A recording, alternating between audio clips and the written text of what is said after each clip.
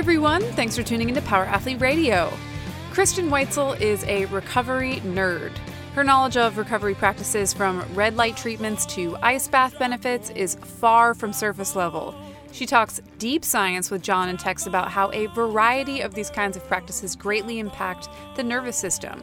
But she's quick to correct when people say that these things are in vogue. Variations of light, temperature, and breath work, for example, have been around for eons, so don't call it a comeback. Here it is, episode 549.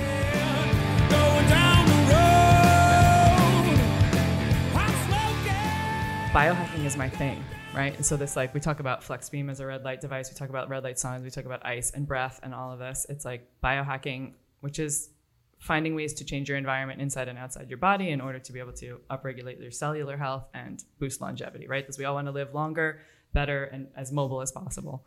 So when we talk about, if there's things like that we want to rap about, I'm relatively experienced in the sense of I've been in hyperbarics, I've done ketamine therapy, I've tried all the things, and I don't mean at a rave when I was 22. Together? So it's kind of cool. I went to Berkeley, and I used to, when I played football, we were so far below the poverty line. I had a job working security for illegal raves, and the kids would basically just dance themselves on ecstasy till they pass out, or they would take ketamine and they would get stuck within I think they call it K-hole. K-hole, and then they would just be laying there, and their like eyes would be moving, and we would just pick them up and like lay them on the side of the on the sidewalk, stack them like railroad ties, just lay them around, and then we would run after we got paid. Oh my God. So I had this like really interesting I guess like 50-foot view of like how all these drugs interacted, and not a single person ever, when we ran, looked like they were in a good position. They couldn't. I'm like, how does this end up? Like, how do you go home after that? So pretty good. Recreational. So so I'm a crash test dummy for all these conversations. I've definitely had big fails as well as successes, right? Just by learning, and it's because I work in the realm of biohacking, and I coach a lot of women in fitness nutrition and that space of, cellular health. There's things that I'm like, hey, how do I become the N=1 experiment of what I'm going to talk to my clients about? Much like you guys have done in your history and your careers, right? It's like, what are the things that I can continue to self-experiment with and then translate to a larger audience? And I imagine we've all had failures at some moments that are like, that didn't work. Let's not spread the love on that. Modelo, not a good recovery tool. Yeah, well, the problem is you're drinking a case of them during the workout. You saying 2 cases? During a workout. Yeah, it's a lot of carbs. All right, so where do you want to start? Do you want to get let the people at home get a little background on who you are? And I mean, we obviously got where you're from, but how did you get into this? And I'll be as brief as I can. I grew up a dancer, and I noticed as I was like back in the day, you're doing ballet, and there's like a body image thing going on, right? So we figured it's changed a bit now, which is great. But I was always concerned with like, how can I like be high performing and have the physique that I need to have, quote unquote, for dancing and still eat? And what does that feel like? And that just sparked a lot of curiosity around food and nutrition and ways to work out and ways to shape my body and all of that. And so that trajectory led me on a big path of trying lots of different types of diets and nutrition and workouts, and from yoga to vegetarianism, all through and weaving into where I sort of am now, which is living in the biohacking space, living in fitness and nutrition. I had a career for a number of years working in consumer packaged goods, and quite often was the one it was like happy hour and everyone's going out to happy hour, and I'm like going to train or going and sort of getting made fun of, like that happens because you're like a health nut or whatever. But I prided myself on that, and eventually left corporate and found this gap where I felt like, specifically with women, because that's who I predominantly work with, but specifically in the research around women, that a lot of the sports performance things we do in the world and a lot of the nutrition things we do in the world, and biohacking even, is geared towards like the forefathers of who launched biohacking into our vernacular, which are men who are willing to take risks, right, in some way. And so that trajectory led me to go, hey, look, we need to do it differently as women. We need to train differently as women. And the big thing that I push a lot on, which I don't know if you guys cycle in or not, pun intended, is how women can train during their reproductive years in order to be able to grow more muscle mass, right? More strength and power, because there's so many studies around flexibility and our hormones when it comes to our monthly cycle and building strength at a faster rate during It's about an 8 or 10 day window every month. So I always have a kind of running feed of, if there was a program, if you knew about this and I said to you, there's 8 days a month, you can build 33% more muscle and 44% maximal power, we would definitely have like the John Wellborn 10 Days to Muscle Madness program in the world. Or it would actually be a 6-month cycle that would actually cycle through different forms of volume and intensity and would focus on certain parts of the month. Yeah. Yeah. Exactly. It would be a well thought out, totally amazing program. You know, we found a lot of this years ago when we were training at Balboa with our female athletes, that there were definitely times within the month that they were stronger, more explosive, and were able to do more things. Yeah. So yeah. And there's like hundreds of studies from the 80s. And it's just, I say it first because in the part of my journey where I'm like transforming women from like burnout entrepreneurs into these powerhouse warriors, like this is the thing that I don't see enough, I think, and I believe we would be well suited to weave into more often around females in their reproductive years, is really being able to bolster that. And I have tons of friends who are like personal trainers and doing the thing, and 50% of the audience is female, and we're not weaving the cycle in a way that is powerful and efficient and effective. And I want that for us, you know. Well, just trying to convince women to eat a high protein diet, I feel like has been seriously like the greatest war we've been fighting for the last 10 years. Yeah, I like high five to that, because every woman who comes to me is like, they're forcing themselves on, I won't eat more than 1,200 or 1,000 calories, and then their protein levels are so low, it's insane. Yeah, and they think like, hey, I want to be really fit, which is always funny. And I'm like, well, you know, fit is just body fat. Like, if you just take a bunch of body fat, you just look like chewed bubble gum if you don't have any muscle underneath. Yeah. And like, then you try to get them into it and being like, eat a high protein diet, and they're like, yeah, it's amazing what happens. Yeah. So like that's my story. I mean, I this is my peak expression in the you know, phrasing of Logan Gelbrick. My peak expression in the world is to show up for females and show up for people who want to create effective and efficient bodies, and find not only the baseline ways, which you guys are super familiar with, of course, but to find all the interesting and quirky biohacks and even energetics, things that kind of, you know, there's this spectrum we talk about sometimes. It's like the science spectrum and the woo spectrum. And I like to say that like I'm getting a little more woo adjacent as I get older, but just energetically, you know, what our mindset does for us and how we can stand in space and how we can work with our bodies in order to optimize everything. I don't think you're biohacking. You don't think about No. You think it's like a term, it's always been around, but this is a term. No, it's Dave Asprey. Everything about that dude makes my skin crawl, because he's such a fucking charlatan and a bullshitter. And so when I heard him use it, and he kept referring it to him, like, what you're doing is really just human performance, finding creative, interesting ways to like ramp up just performance, both mental, emotional, and physical. And I don't know why that has to be a hack. Great. And I love that you have a strong opinion on that. And I think it's great in some ways, because here's the conversation that doesn't happen a lot. The conversation is people get really turned off by that word. And it's almost a part of the reason, and maybe this is a bad choice, or biohacking in general, but the word hacking doesn't sound like a really approachable term. And part of the reason I use it in my podcast and in my work is because it's so prevalent in some scene that feels like risky and edgy and all of this. And I want to make it approachable and easy and be like commonplace in a way that feels specifically comfortable to females, because females for 10 years heard the word biohacking, was like, I'm not going to do that. That sounds risky. And like Ben Greenfield's putting red light on his balls and injecting things in his body. And dude, I'm telling you, like those two guys, between Dave Asprey and Ben Greenfield, like anything associated with biohacking usually pulls those two guys in. Yeah. And like Ben Greenfield is so far out there. I'm like, I don't even know what the fuck this guy's up to. Yeah. I tried to it's like, it's gone to the point of ridiculous. And I wonder if like, it's kind of like, it reminds me a little bit of you know, Rob Wolf and Lauren Cordain with the paleo deal. And it made a lot of sense. And then all of a sudden you have people showing up in loincloths, and like this whole thing like went to Paleo FX, where it just became fucking ridiculous.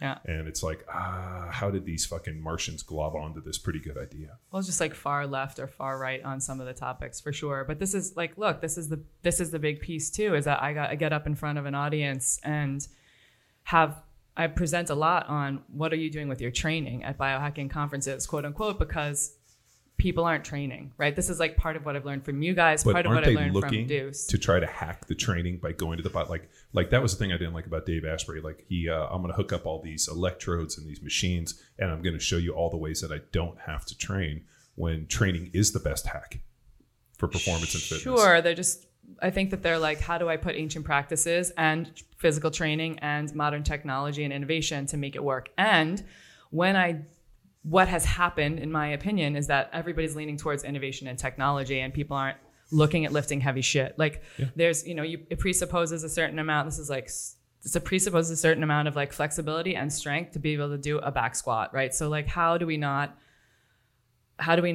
weave that into our workouts? And there is a conversation in various communities about that is like less effective or could be less efficient, et cetera. But the reality, in my opinion, is like, I get so many things from training with heavy weights that I don't get on a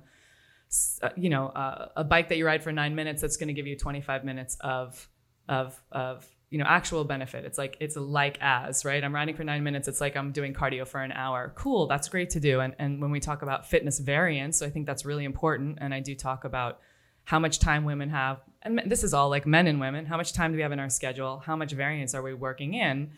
There are a lot of strong guys in the biohacking community that are using that tech that have zero mobility and zero cardio capacity. Sure. And so like that is where I strongly agree. But they look great. Well, they might look great naked, but like then they're going to be 70 and in a wheelchair. I don't know. They know it's like.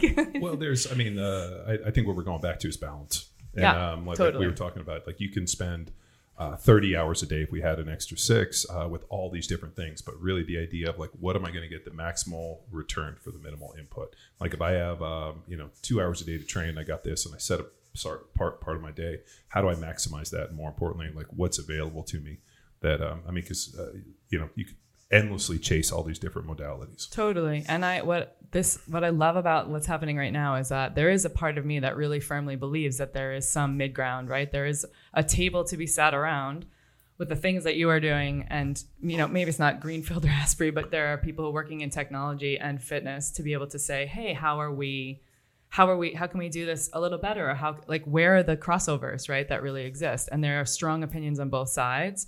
And I hate to shine a light on the fact that it's a lot of men, and that's fine because there's a lot of men in the fitness segment, and there's a lot of men that are creating technologies, and women are more and more getting involved. We have like femtech categories and all of that. But what an interesting table to sit around to have people who are leaning towards the innovation and technology side, and guys like you who are really understanding at a deep level human performance and having that conversation, like where science meets training and where human performance meets, cutting edge technology, right? So that it can be a conversation. And I don't think that that's happening enough. Like I would love for that to happen. That's why we're more. having this podcast. Yeah, for sure. And so there's some beautiful things in there. And I think the pieces of biohacking that work for me, if we're going to call it human performance even, or human optimization, I talk a lot about, human optimization, that I love are lean on the recovery, right? Lean on the world of recovery. It is about ice and cold plunging. It is about saunas. It is about red light therapy. It is about breath work, right? Breath work seems like a ridiculous thing to put under an umbrella of even the term biohacking, because it's been around for thousands of years. People have been doing various different kinds of breath work, right? How do we, at the end of the day, how do we create a space? And this exists. This is why we do like potentiation things and stuff in fitness. It's like, how do we create a space where our nervous system feels safe and or primed to do what we're about to do? Right. And so that's the game, right? If we don't feel safe, we can't get the work done. And are we going to set ourselves up in a space like if you're talking about doing super ventilated breathing before you get in ice or before you do a big lift, you're going to go to a workout and you're going to mirror this sympathetic nervous system state because you're going to set yourself up, prime your system, and then do the workout. And so that, to me, everything kind of builds back to this nervous system place and how are we recovering so that our nervous system can function optimally. Is that really, is that really how we should be approaching this? Like I always talk about, you should be able to go in with a very relaxed heart rate and be able to do your training. Mm-hmm. And you kind of only reserve that real high heart rate, like howling at the moon. I mean, I've always been against people taking a bunch of pre-workouts and fucking smashing their heads and trying to create this, parasympathetic state? Is that it? Chill, rest and digest. Yeah. Or no, a sympathetic state. Sympathetic state. Where you fucking wind yourself up real tight. Totally. And the problem is that they're using all these different ways to get there, and they're trying to go in and train. And what I found in the NFL is you can't dip into that well very often. Yeah. Maybe once a week, maybe twice. Yeah. And the guys that tend to do it over and over again burn out really fast. Yeah. So and we see that. I see that. Look, I also I'm a big fan of Wim Hof and the whole method of getting into the water in a way that you're setting yourself up to model what is about to happen. And I see lots of big, strong guys get in the water and coach lots of men and women in the water that are just doing the thing where they're muscling through. And that's not the point of the ice, in my opinion, right? And so it's like 100% what you're saying is true. Finding the times where you're going to climb and you're going to have, your primal scream moment, and you're going to get the thing done because you save the baby from the car, Sure. et cetera. But what I do when I'm coaching people in ice, what I think we can use the breath as a variable for quite often. It's what Kimmy and I taught a lot at Deuce, and what I believe is a solid platform is like, how do we create a space where we are safe, where our nervous systems feel safe, where we can walk into something and then go for the gusto from there. Same thing with the cold is like, how do I downregulate people? So I downregulate them to a calmer state, and I remind them how to breathe, because the truth is, once you step in the water, you can't hear anything else that I'm saying. So I have to show you how to breathe, get you in the water, and remind you what we just did. And then it's like, oh, okay, I'm using my breath. This goes for training too. Using my breath to reverse engineer the nervous system so that I'm prepped, right? Unless you're talking about something where you're doing heavy lifts and then like explosive movements, right? Like a PAP scenario, and Sure. that's different, right? But there's so many ways we can use it, and there's so many ways people can play with breath, from like mouth taping and workouts and all these things, which is a parasympathetic push. Sure. And is it happening enough? I don't know. Is it super interesting to play with? Absolutely. Well, when I see the Wim Hof stuff, and I am just purely peering from the outside, cool. I've never done it. So I'm no expert in any way. But when I see those dudes breathing, it looks like they're fucking getting ready to try to go kill somebody, like taking huge fucking breaths and like ramping up their nervous system, like trying to get that fight or flight going to get in the water, which is exactly the opposite of what I think about, where I'm like calm, cooled, and collected. And then and I know I roughly have about 90 seconds to where everything numbs up. So you just have to be able to be like chill as fuck, get in the water, let it numb, and then just hang out there. Yeah, it's awesome. I call that 90 seconds the turnover. And I find that the more that you do ice, it's like, because it's physiologically your body's actually shifting the blood to your trunk, and all these things are happening. And then mental, your mental acuity and everything that's happening in your brain is like, this is where I'm building mental toughness, right? And so we can like harken back to, I don't know, 4 weeks ago, when this is exactly what you're talking about, is like Joe Rogan gets in an ice bath on an Instagram live and says, I'm doing 20 minutes no matter what. And I'm like, okay, cool. And you get in and you're in sympathetic. You never actually surrender. We perform half as well under pressure as we do when we're training. So then you get in and you're in for 20 minutes, and it's wonderful. Like, ice is great. But what I see from someone who's like 4 million views on that is that you might be scaring people off, and you're not teaching people about minimum effective dose. You're teaching them about like point of diminishing returns in some way, right? And it's like, again, it's like no slight on people that are doing it in whatever way they want to do it. People should try the ice. But it's also, I kind of akin it to like drinking. Like as an adult, like a case of Modelo's during a training, or no, like when you're like 18, 19, you just fucking drink until you're drunk or you pass out. You get a little older, like I can go have a few drinks and I know exactly the moment where I'm like, I'm good. Yeah. It's time to go home, or I've had enough drinks. Yeah. And I think the ice is the same way. After you do it a while, when you get in and you're like, okay, that's about that's how much I needed. Yeah. And kind of how it feels, and if I go longer, it's not going to necessarily benefit you. And then if I didn't get in long enough, so I kind of figured out like what that kind of time is, and you start having this internal clock for it. And you said you're not getting a shiver response. No, I can't shiver anymore.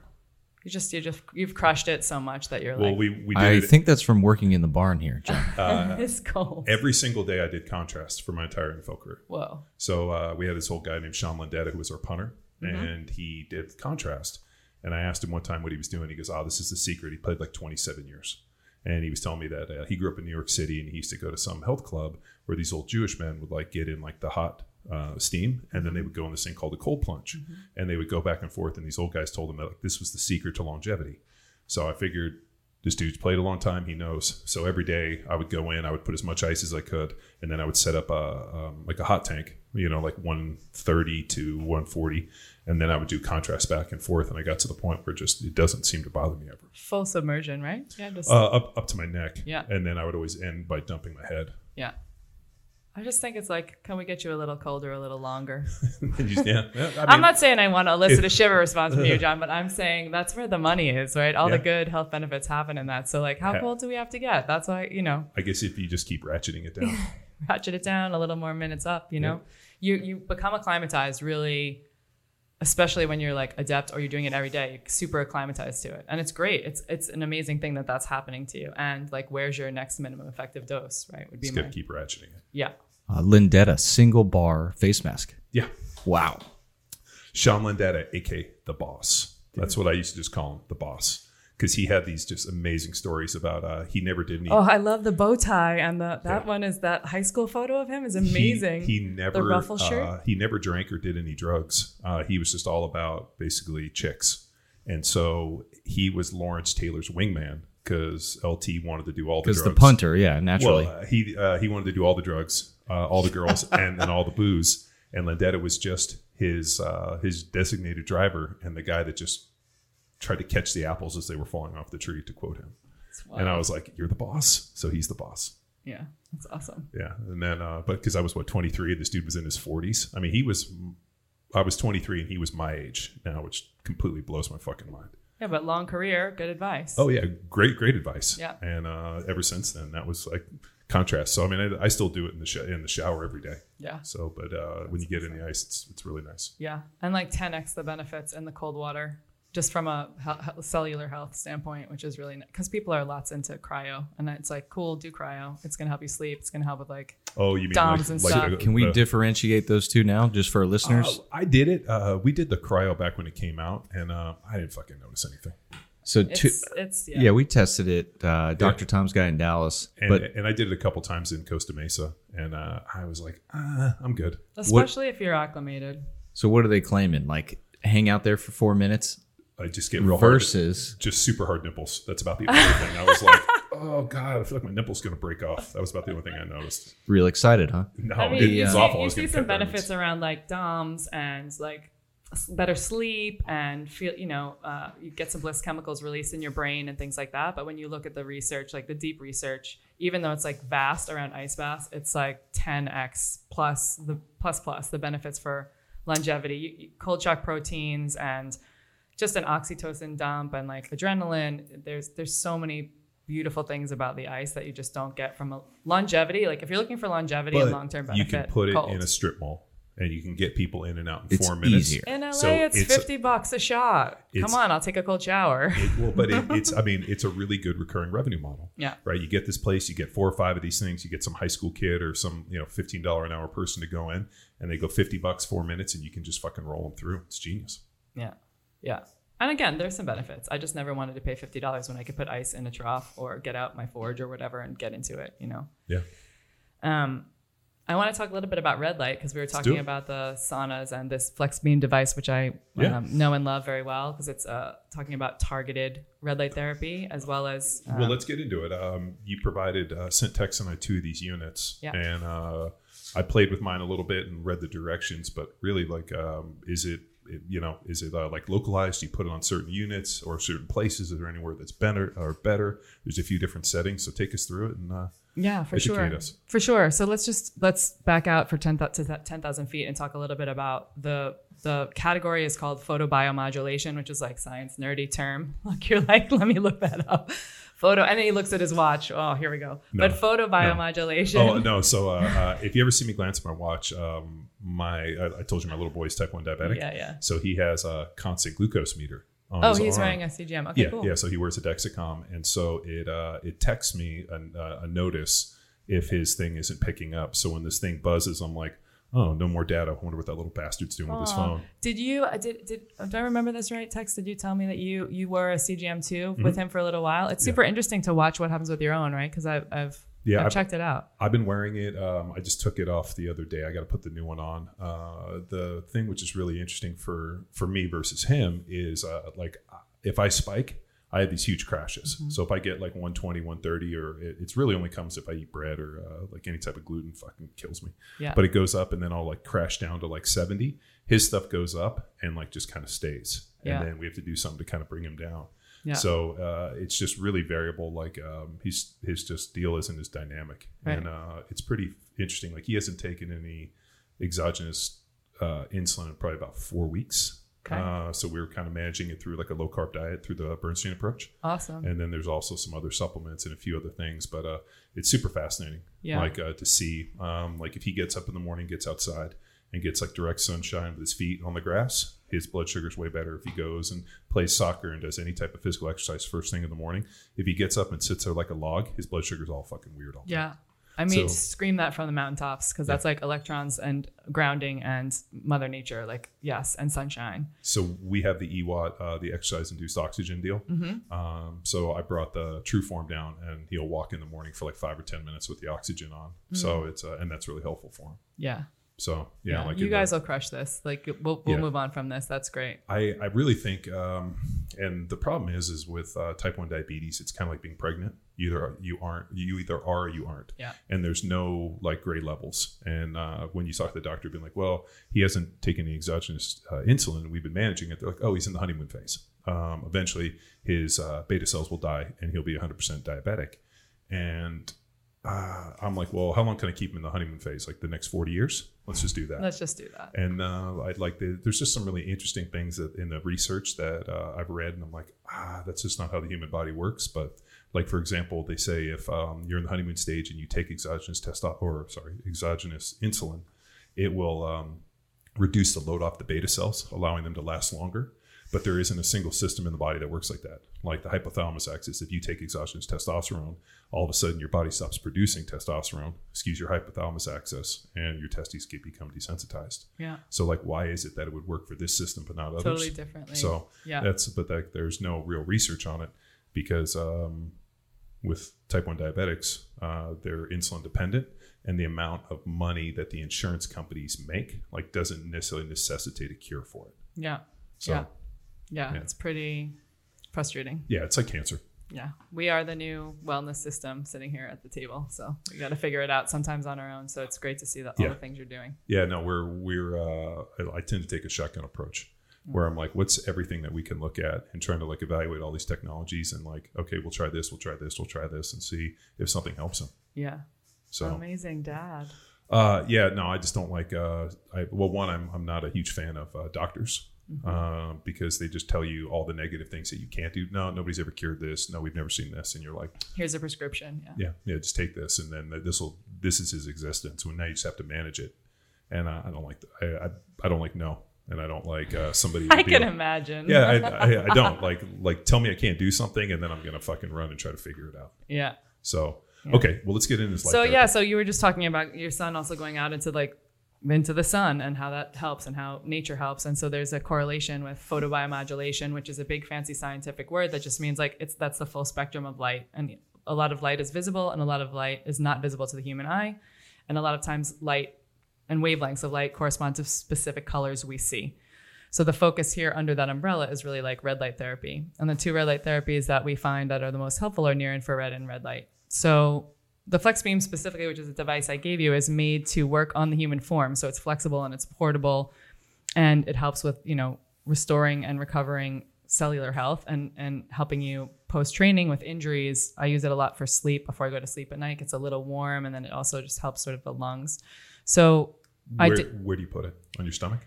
I put it across my stomach, like up underneath my, my bra strap line, like my sports bra line, if I was wearing one when I slept. And then sometimes on the back of my spine before I sleep. And we've also done some tests and research around using the Oura Ring and testing people's sleep scores and what helps, and using red light like this, using this kind of a device. And we're finding much better sleep scores, deeper REM, deeper deep sleep, less latency, things like that.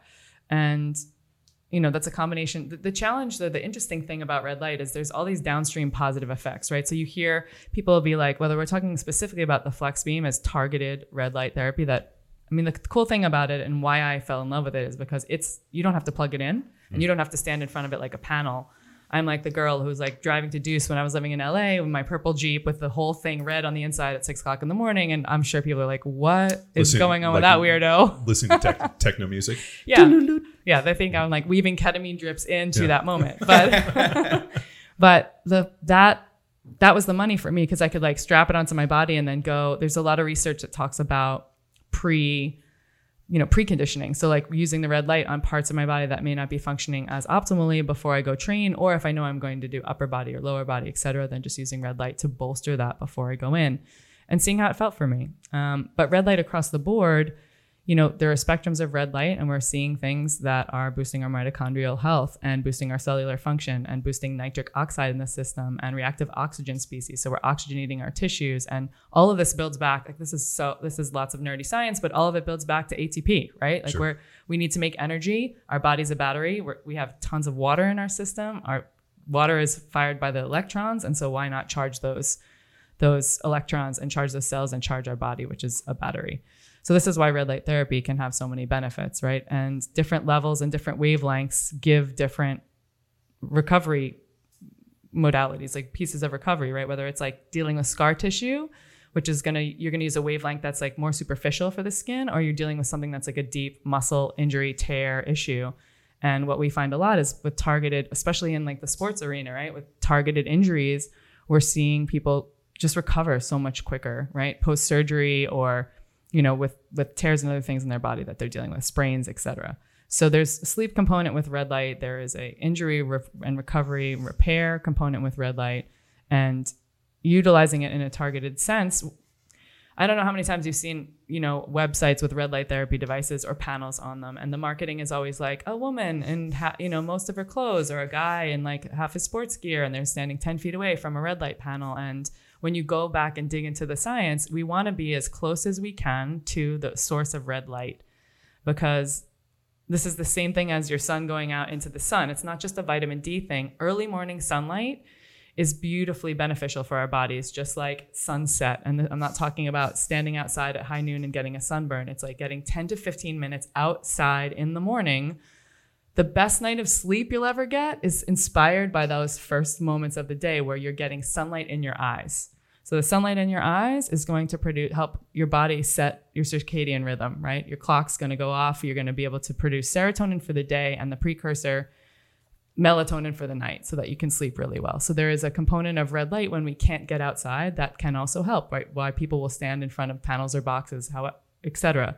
But we need to do it close enough that it's actually making a difference, right? Gotcha. That it's actually working for us. So proximity to the panel is important, which is why, again, I like to put the flex beam on my body, and then I can just go, and it's, a few millimeters off my skin. And also, like, it's not going to work really over clothing, right? You want to be as naked as possible, getting up in the morning in your kitchen making coffee and having your panels or your flex beam or whatever on your skin, on your body. Go for sunlight too in the backyard? Yeah, there's this thing online where people are just like lying down, and like men, especially to boost testosterone. Have you seen this? Where they're like putting their legs in the air and just like totally, I have no nice terminology for it. They're just like putting their nuts in the sun to try to boost their testosterone and get their bodies going. I'll give everyone feedback. That's weird. I'll give it 30 days. It's fucking weird. My whole deal is, regardless of how much it helps, if it's fucking weird, like if your neighbor walks by and you're like, they're calling the police, don't fucking awkward. do that. Yeah, don't do that shit. So I think that there is, Andrew Huberman, who has an amazing, amazing podcast, talks all about this. And he's like, there is no extraocular way that we can boost like melatonin, serotonin response, that morning circadian rhythm. It's got to come in your eyes. Yeah. And the cool thing too is this: he studies a lot of blind people, and I like wrote him and was like, well, what's the story with blind people? And he's like, well, blind people can't see, but the light still enters and it triggers the brain, which is amazing.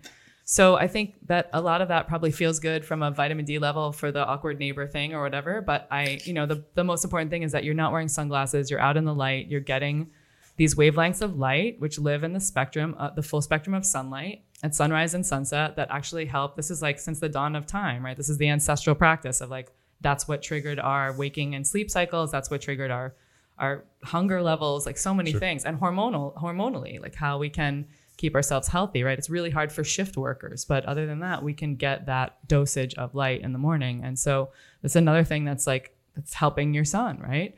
So the sunglass one is a big one for me. I've read a whole bunch of research about like your body not absorbing, and like wearing sunglasses constantly causing all these issues. And if you're going to wear them, it has to be within the brightest part of the day. Just don't like walk in and fucking throw them on and wear them all day. Yeah, totally. So. Yeah, I learned a lot of that. Like as a conversation, I studied with Laird Hamilton a bit around this. Like he does all these crazy weights in the pool, and I don't know if you've seen all this stuff. And then I'm an XPT certified coach, so they like teach you breath and ice and all of that. He's sort of the one that got me to be like, going from cold plunges, which I did, years and years ago in New York, probably at the same Russian Turkish bath as the guy who you were talking to. Yeah. And talk about awkward. It's like 40 Russian dudes and me and my girlfriend.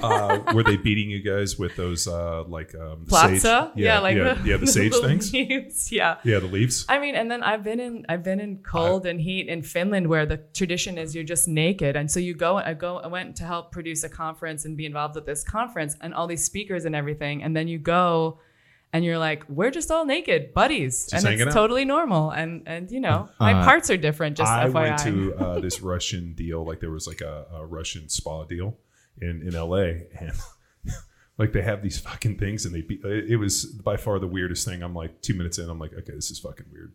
I went to Pompeii in the bottom of Italy, the big volcano, 91 AD. So then they've uncovered similar bathhouses.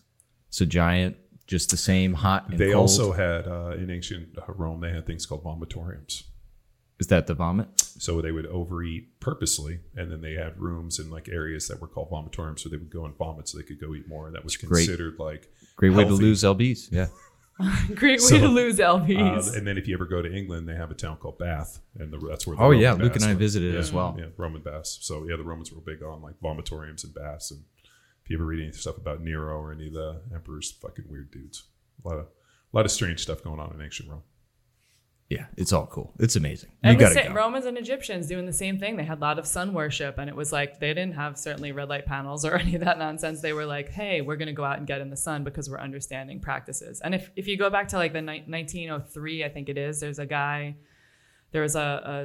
named Niles Finson who was like, oh, what's happening with my patients in the hospital is I'm wheeling them out, like a lot of manpower, but wheel the patients out into the sun for a little while in the morning, and noticing health outcomes improving, and then trying to kind of spread the word on that. But then pharmaceutical industry, pharma comes in and they're like, oh, it's so much easier to give someone a pill. We don't have to do all these man hours or this labor to get people in and outside, and it's a whole thing. And then it sort of falls out of favor, right? And then it's like years and years later, there's a discovery of like a ruby laser and low-level therapy, and they're doing trials in with mice and rats, and getting us to the place where we are now, where there's like in vitro studies and human studies for 50 years, and NASA's using red light therapy, makes it feel like we've come a long way, baby. Well, there were if you look at homes that were like right around that time, every one of them had what they called like sanatoriums, where they had those outdoor sitting rooms so that you could sit out in the morning, drink your coffee, and get direct sunlight. Yeah. And so like they had sunrooms. That was like a real trendy deal. So I bought when I lived in Newport Beach, I had an older house that had that. And the people, it was kind of like a weird room on the side, and they closed it in. And I remember being like, what is this? And in the original deals, it was like a sunroom so that they could sit out there and like get direct sunlight in a room. Yeah. And I remember thinking like, and it has like no roof on it. Yeah. Yeah. My grandmother in her house had one, and I was like, oh, my mom would be like, we go out here on the chaise lounge and have coffee and just in our undies, or whatever. Yeah. And it's like, and I think I was a little kid being like, okay, weirdos, but also it like we kind of knew, and like I'm not sure what happened. We stopped knowing. Well, there's so much stuff that we've known that we've forgotten, and now we're trying to rediscover. It's kind of like. Years ago when we were in Costa Mesa, Callie bought all of these old time like 30s and 40s bodybuilding magazines in this like huge store. It cost her like a couple $100, and she's listening to this, she'll probably chime in.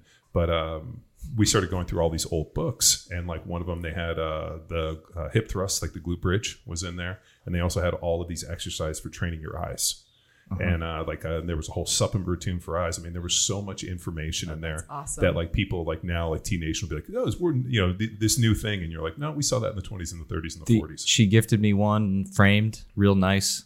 And this magazine, this one in particular, was all about sex rejuvenation.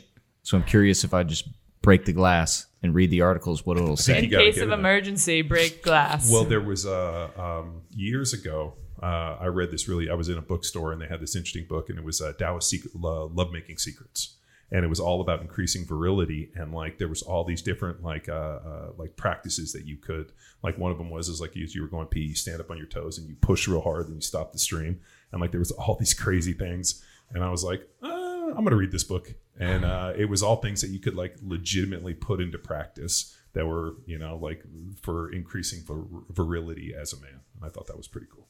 Sports specific training. So look it up, Taoist. Sure, and when I say Taoist, it's all about context. T-A-O, Taoist. Nice. Yeah, so It's look it just up. all about context. That's good. Yeah, it's a weird one. Now and now what's going to happen? Biohacking. You're biohacking. Somebody is going to hit That me on was the- Instagram and they're going to be like, "Hey, what was the name of that book?" Like we talked about deodorant, where like if you don't want to fuck up your shirts, just use deodorant. Don't use antiperspirant. Like don't like combination. And like my wife bought me all these different ones, and I was like, "Oh, I found one smelled good." Some guy's like, "What's the name of it?" I'm like, "I don't fucking know. Don't ask me these questions." Ask him these questions. Yeah, fuck you. All right, so we got red light therapy, which is pretty much like the ancient Egyptians had an entire religion around sun worship and Ra, to the point where they built pyramids to be closer. So I mean, there's obviously something to this. So what's the dose related? What's the practice? How many times a day? Is it once a day? Multiple times a day? I also got a question about the levels. Yeah. I've defaulted to always going to 100%. I don't know what the 1, 2, and the 3 is. I just automatically go to 3. Great. So the different levels, great question. The different levels specifically on the flex beam, there is a mix of red light and near infrared light. So each setting, it starts with 1 being the most superficial. So if you're dealing with like scar tissue or skin injury or anything that's more topical, you start with 1, and that's getting to be about 5 millimeters into the skin. And when you get to 3, it's about 10 centimeters as deep as you can get the red light. So it's just the different combinations of wavelengths and light. And the higher the number you go, the deeper in tissue. So I like the combo of 2 just because it has the widest range of wavelengths. And so I use 2 a lot often. Do you have a more powerful one to get in and help His Texas? brain? Like I was going to say, his inner child needs a lot of like red light therapy. my So trauma. is I there got one a that like lot. goes deep into We his could soul? just like strap 3 or 4 on them at once. like something that goes back 26 generations. red light therapy for your soul. Yeah. I mean, I don't know. It's like, I waxed my chest once and brought out a lot of demons. We're gonna need a lot. And if you bring is it up, that true? like, well, do you have a hairy chest? That was like painful. as Look he's at my bringing it arms. up, look, he's going to start to cry. Yeah. If Oh, we it's even bad. mention it, he'll tear up. That's Oh, how bad really? it was. And the worst part about it is we didn't know that this was going to be this trauma. And if we did, we would have been Filmed there it. as a team to fucking do it with you. So Tex had this amazing thing. He's like, hey, Wow, really? no, this is a real deal. So Wade's Army, which is our cancer charity, Tex is like, hey, if he raised $20,000. $20,000. Excuse me, not me. I didn't volunteer my body. Harry Heptonstall did. Okay. The wax tax. So somebody said, hey, Tex will get waxed if we can raise 20. So he raises the money, and we were like trying to get set up for the symposium. He sets this thing up. Harry goes with him, and Harry And Callie. and Callie for all Harry's pluses. Empathy is not one of them, right? Like I just don't see Harry being a very empathetic guy in that situation. So Tex goes in. What he needed to do is he needed to be, and I think you've come a long way in terms of being more vocal, right? That's the one thing that I think, like you've become better in the last couple of years of being like, hey, this might be a problem.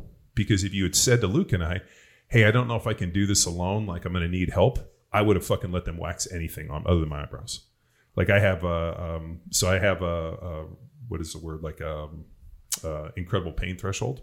Like to the point where like I'll cut myself and didn't notice, or shit will happen and people are like, oh, that hurt. I'm like, no, I didn't feel it. So I would have gone and been like, okay, what do you want to wax on me? I'll wax first and then you do it. And I think Luke, on the other hand, would have probably let you wax his fucking balls, that crazy son of a bitch, and burn him with a cigarette because he's a fucking crazy person too. Well, he's done both those things Yeah, before. yeah, So he's like, no, I'm fine. Yeah. So we would have gone and done it as a team for the moral support. But poor Tex goes there by himself. He's got a camera with him. Harry is like the art director, and then Callie, who, for all Callie's amazing qualities, I don't know if like empathy in that moment with her, because she's a woman who, maybe gets waxed. waxed all the time. I mean, the fact that like, She was laughing at me. yeah, women wax their entire bodies in parts that shouldn't be waxed, and fucking are way tougher. Like women are a much more highly evolved human species than men. Like we can pretty much eat fucking anything. Like when they look at like how environmental things affect people, for sure. they don't look at men, they look at women. Yeah. Like the leaching plastic and the BPAs and this, because you guys Totally. have these Toxicity and stress and just highly depression. evolved. I mean, the fact that they get to grow another person inside them, like that's fucking crazy to me. So like we are, and dude, the thing that blows me away is we still have like this ancient. I guess you could say like this ancient hardware, but we have this like really advanced software, and we have people going, to the moon, And yet we're still like basically the same kind of structures we were 40, 100, 200,000 years ago. Yeah. And also I want to give a shout out to like the men in the world, because there's something that also you have to deal with, which is like you're almost quite often socialization wise, you're not really allowed to be ignorant about anything. That's like the general vibe, it feels like. And so why does it feel like that? I feel like it's like the men asking for directions things, or like you have to be in the know. There's a little bit of socialization around that. I disagree. And I firmly believe that those are the fucking dumbest of our species. I have zero problem asking for help. And if you know something more than me, I will be the first one to be like, you know more than me, educate me. Awesome. And also, I'm not sure it applies to the people in this room, but I see this quite often with men who are working through like some traumas or asking for help thing. And that's the reason I bring it up, is because you've learned how to ask for help, and you're like, and also tell me more, because we can't all know everything. Well, right? but And that's isn't important. the goal to be the most highly evolved, most intelligent person? And I can't know everything. So wouldn't it make sense to like find people that know more than me, and then basically like brain bug stand on the shoulders of giants. Yeah. I mean, and that's my issue socialization wise with what you see happening sometimes, which is like there's a whole, we're watching the world have cancel culture. We're watching a lot of challenges, and this is not like a pro men, pro female conversation, but it is like there is a middle ground, and this like white male toxicity, like it's a lot. It feels like a lot to me as a woman. It's like everyone is going to be able to evolve in the way that they can and the structure that they can. And it's not saying that there aren't bad people out there, but don't it's you also think it's being propagated for for a reason? I mean, it's been weaponized. I mean, the fact, for like, sure, it's been weaponized. Like the most hilarious fucking part of this whole thing is usually like the purveyors of like white guilt and like male white toxicity is usually middle-aged white women, and then also people on CNN, which is hilarious because Chris Cuomo's in the middle of a sexual harassment suit with one of his people. Mm-hmm. Don Lemon, who's by far the biggest fucking race baiter on this whole thing, he's actually involved in a lawsuit where he sexually assaulted a man at a bar. And then you get the Cuomo, the governor guy, who was like the king of the Me Too thing, and he gets fucking ousted for this whole thing. I'm not a pervert, I'm Italian. I mean, like it's like you're from New York, so it's like it's just so disingenuous, where these people are on TV just fucking fueling this thing, and they're the ones with like, it's fucking two-faced, it's disingenuous, and they're fucking low moral character fucking shitbags.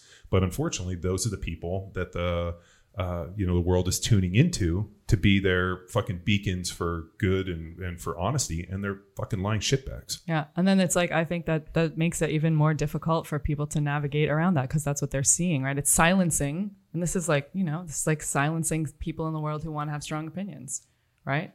It's like, you obviously, Tex is getting better since his wax experience, I guess, but like you're speaking your mind. You're able to use your voice. There was a what? The tase. So what we figured out a long time ago is like, I think if you, this is the thing I've always appreciated about Jordan Peterson.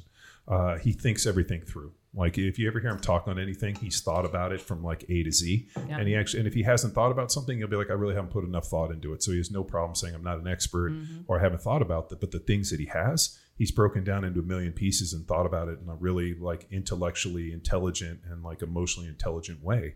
And it's just not like this fucking emotional bravado that he's just throwing off to cover the fact that he doesn't know. Yeah. I think the greatest strength is proving or is admitting that you don't know everything and that you're not an expert. I was a NFL player, and there was a lot of stuff that I knew in that realm and that I've learned over the last 10 years. But it was because I consulted with people that were smarter than me. And I've been the first one. If anybody asks me, I'll tell you exactly where all this stuff comes from. Yeah. And I don't have to pretend that I somehow invented this shit to try to get credibility, which is what I see happen all the time. Yeah. Yeah, I see it often. And then I run a business called Warrior Woman Mode, and people are always like, well, who are your mentors? Who do you learn from? And if you look back at all the people I'm learning from, including you guys, they're mostly men, because circumstance or because that's what I related to, because in corporate America, I had 18 men in my division and me. And so it was like, I learned how to communicate that way. So partially circumstance from the way that I was sort of raised up in the corporate or career space. And also because those were the people that were doing the things and writing the books and the people that I sort of believed in and helped champion me, right? That actually put interest in working with me, right? In both professional paid relationships and then also just mentorial relationships. So I think a lot of times with a lot of this stuff, it's about power. So I think like if people are either challenged or they feel insecure that maybe somebody's more intelligent, like this is, maybe, I don't know, like when I see a lot of this stuff, whether it be like a sexual assault or anything that's fucking weird that you see creepy, it always feels like more of a power issue. Like maybe this person's a high performer. This is my way to like bring them down a notch, take them down a peg or two. And I like look at it and I'm like, what the fuck are these people thinking? Like the Toobin rule dude, like the Toobin thing, he got fired from his deal at the New Yorker. They put him on extended leave and then they brought him back to CNN. I'm like, how the fuck do you come back from basically sitting on a meeting with your coworkers, think the camera's off, and you're basically, masturbating?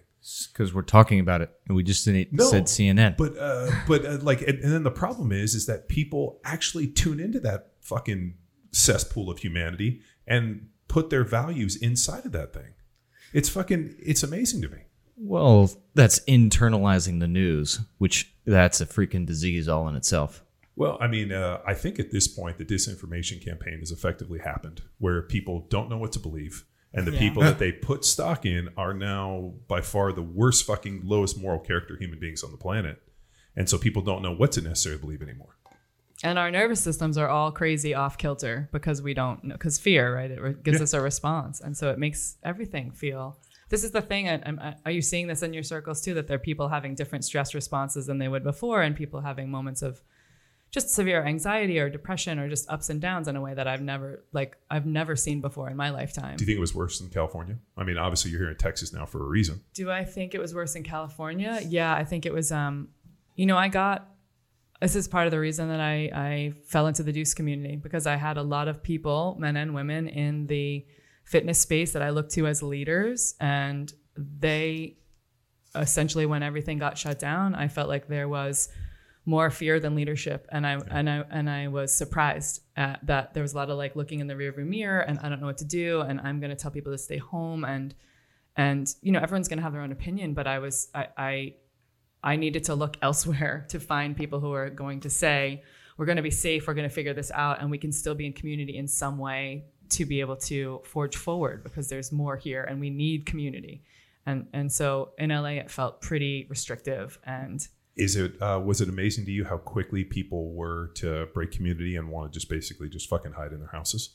It was amazing to me, especially as a woman who like lived alone in a house and who's super extroverted. I was like, what is happening here? The only one of the silver linings in the early days for me is I was like, I'd put on my oxygen depth mask and I'd go out and run and nobody thought I was a weirdo at that point because everyone's wearing masks and stuff. But people in the neighborhood, like not always yelling, but just the reaction. It was all reactionary instead of like thought out response, just reactionary behavior left and right. And then, you find out who, maybe it's a silver lining. You find out who the people are who really love you, who are really your friends, who are really going to accept you no matter what. We don't need to go into the whole jab conversation, but that is a continuation of that. It's like, if I was going to politicize myself, I'd say I am libertarian leaning. And do I think that everything that's going on here, and part of the reason I moved to Texas was first to be closer to you guys, but then secondarily, just to really have something that felt like a little bit more of my freedoms were being upheld. And I made this decision very quick to move. And that was a lot of, as I continue to watch California become more on lockdown and,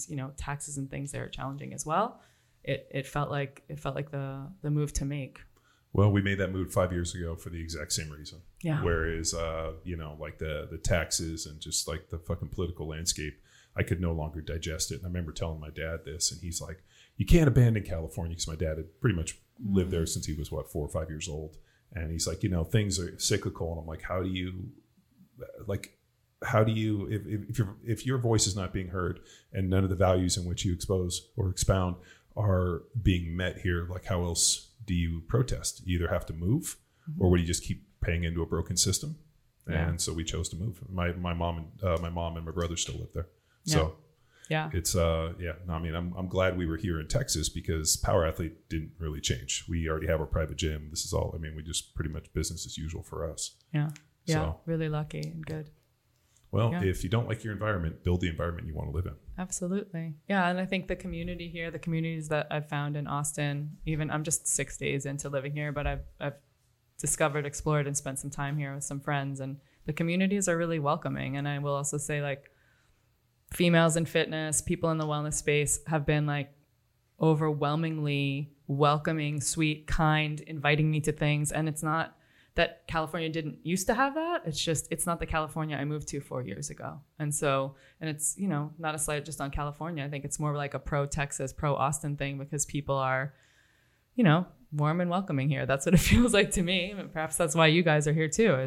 It's open-minded in some way. The people that are from Texas think that this place is like, liberal and like this deal. And I'm like, man, this place is completely different than California. Yeah. So it's pretty hilarious. So I think it's really the perspective in which you're viewing it. Like, yeah. But we also live on the outskirts. So. Well, I lived in New Hampshire before this. So when I went to LA, I was like, where can we go shoot guns? And everyone was like, oh. And like now I'm here and people are like, oh, I got, let's go shoot guns. And I'm like, okay, cool. It's like, it's the same. It's the same. It inspires some things in me here. So we had Brian Saunders on the podcast, and then he invited me to speak at this event a couple weeks ago. That was kind of like, I don't know, it was kind of a pro freedom thing. JP Sears was there, that dude Zuby, who's like a DJ, and then Parsley and I spoke. And like the big thing I spoke on was like personal responsibility. And like however you feel about the present situation, you have to be able to decide your own level of involvement, or more importantly, what feels right to you, and don't feel pressured to do anything you don't want to do. And just, like you as an American have the right to life, liberty, and the pursuit of happiness. Yeah. So live your life, feel what you want to do. And, you have the right to define what your version of happiness is. And so go live it. Yeah. And the problem is we've gotten into this thing where now people want to shame you into shit. I'm like, then just fucking find new friends or find new people. Don't play into that bullshit. Yeah, those people aren't for you. The personal responsibility thing is the thing that comes up a lot with the people that I work with, because I think a lot of times we're, hey, like no slight on Peloton, but it's like, yo, I'm going to get on Peloton and do 15 classes a week. And I don't know, that's what everyone's doing. And, there's a moment I think we all need to take better care of ourselves by looking in the mirror and being like, what do I really want? Sometimes I'll say to my clients, you got to know how you like your eggs. But what I really mean is that personal responsibility thing, like what, and women training too, right? Not understanding what heavy is relative and what does it feel like to push your edges? Because if I see one more Instagram post with like a woman who's just diesel cut up on a bench with like a pink dumbbell that's 3 pounds, it's like, that's not how you got that strength, that physique, that anything. And so understanding the personal responsibility about what is it like to navigate food, what is it like to navigate recovery tools, what is it like to really navigate weight training, and what does it mean to lift something actually heavy, which is, especially as we get older, men and women, right? It's going to help boost our capacity for living longer, being able to walk around in the space in the world. And I just learned this really hard lesson. I went and I spoke at the biohacking conference, Dave's conference, your favorite. And I had, just over the course of 3 weeks, I decided to move here. I had COVID.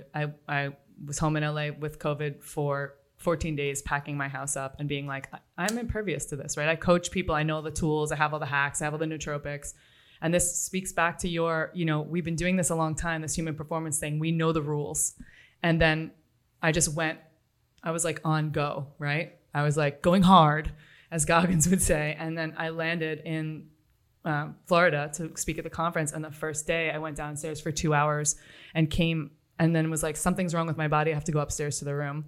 And I've never had experience with anxiety at high levels. I've never had anything that felt like a breaking point in that way physically, where my body was like, oh, you have to stop now. If you won't, I'm going to make you stop. And so I went up to the room at like noon after 2 hours, and I was like shaking and like crying, like when you got your chest waxed. And I was Don't bring it up. He's going to tear up again. Look at. And I was feeling like, is this okay? And I had to do the thing where I was like texting people downstairs, like friends, doctors, nurses, people I knew, just like, hey, when you're on a break, I'm up in the room, I'm alone. Can you please come alone? I'm not well. Like I had to ask for help for that whole, from like 12 noon through that night. And I was speaking even the next day, and I thought, am I going to even be able to get up and speak? And what I ended up doing was switching a couple slides in the morning and saying, look, I'm going to get up here and talk about how to biohack like a warrior woman.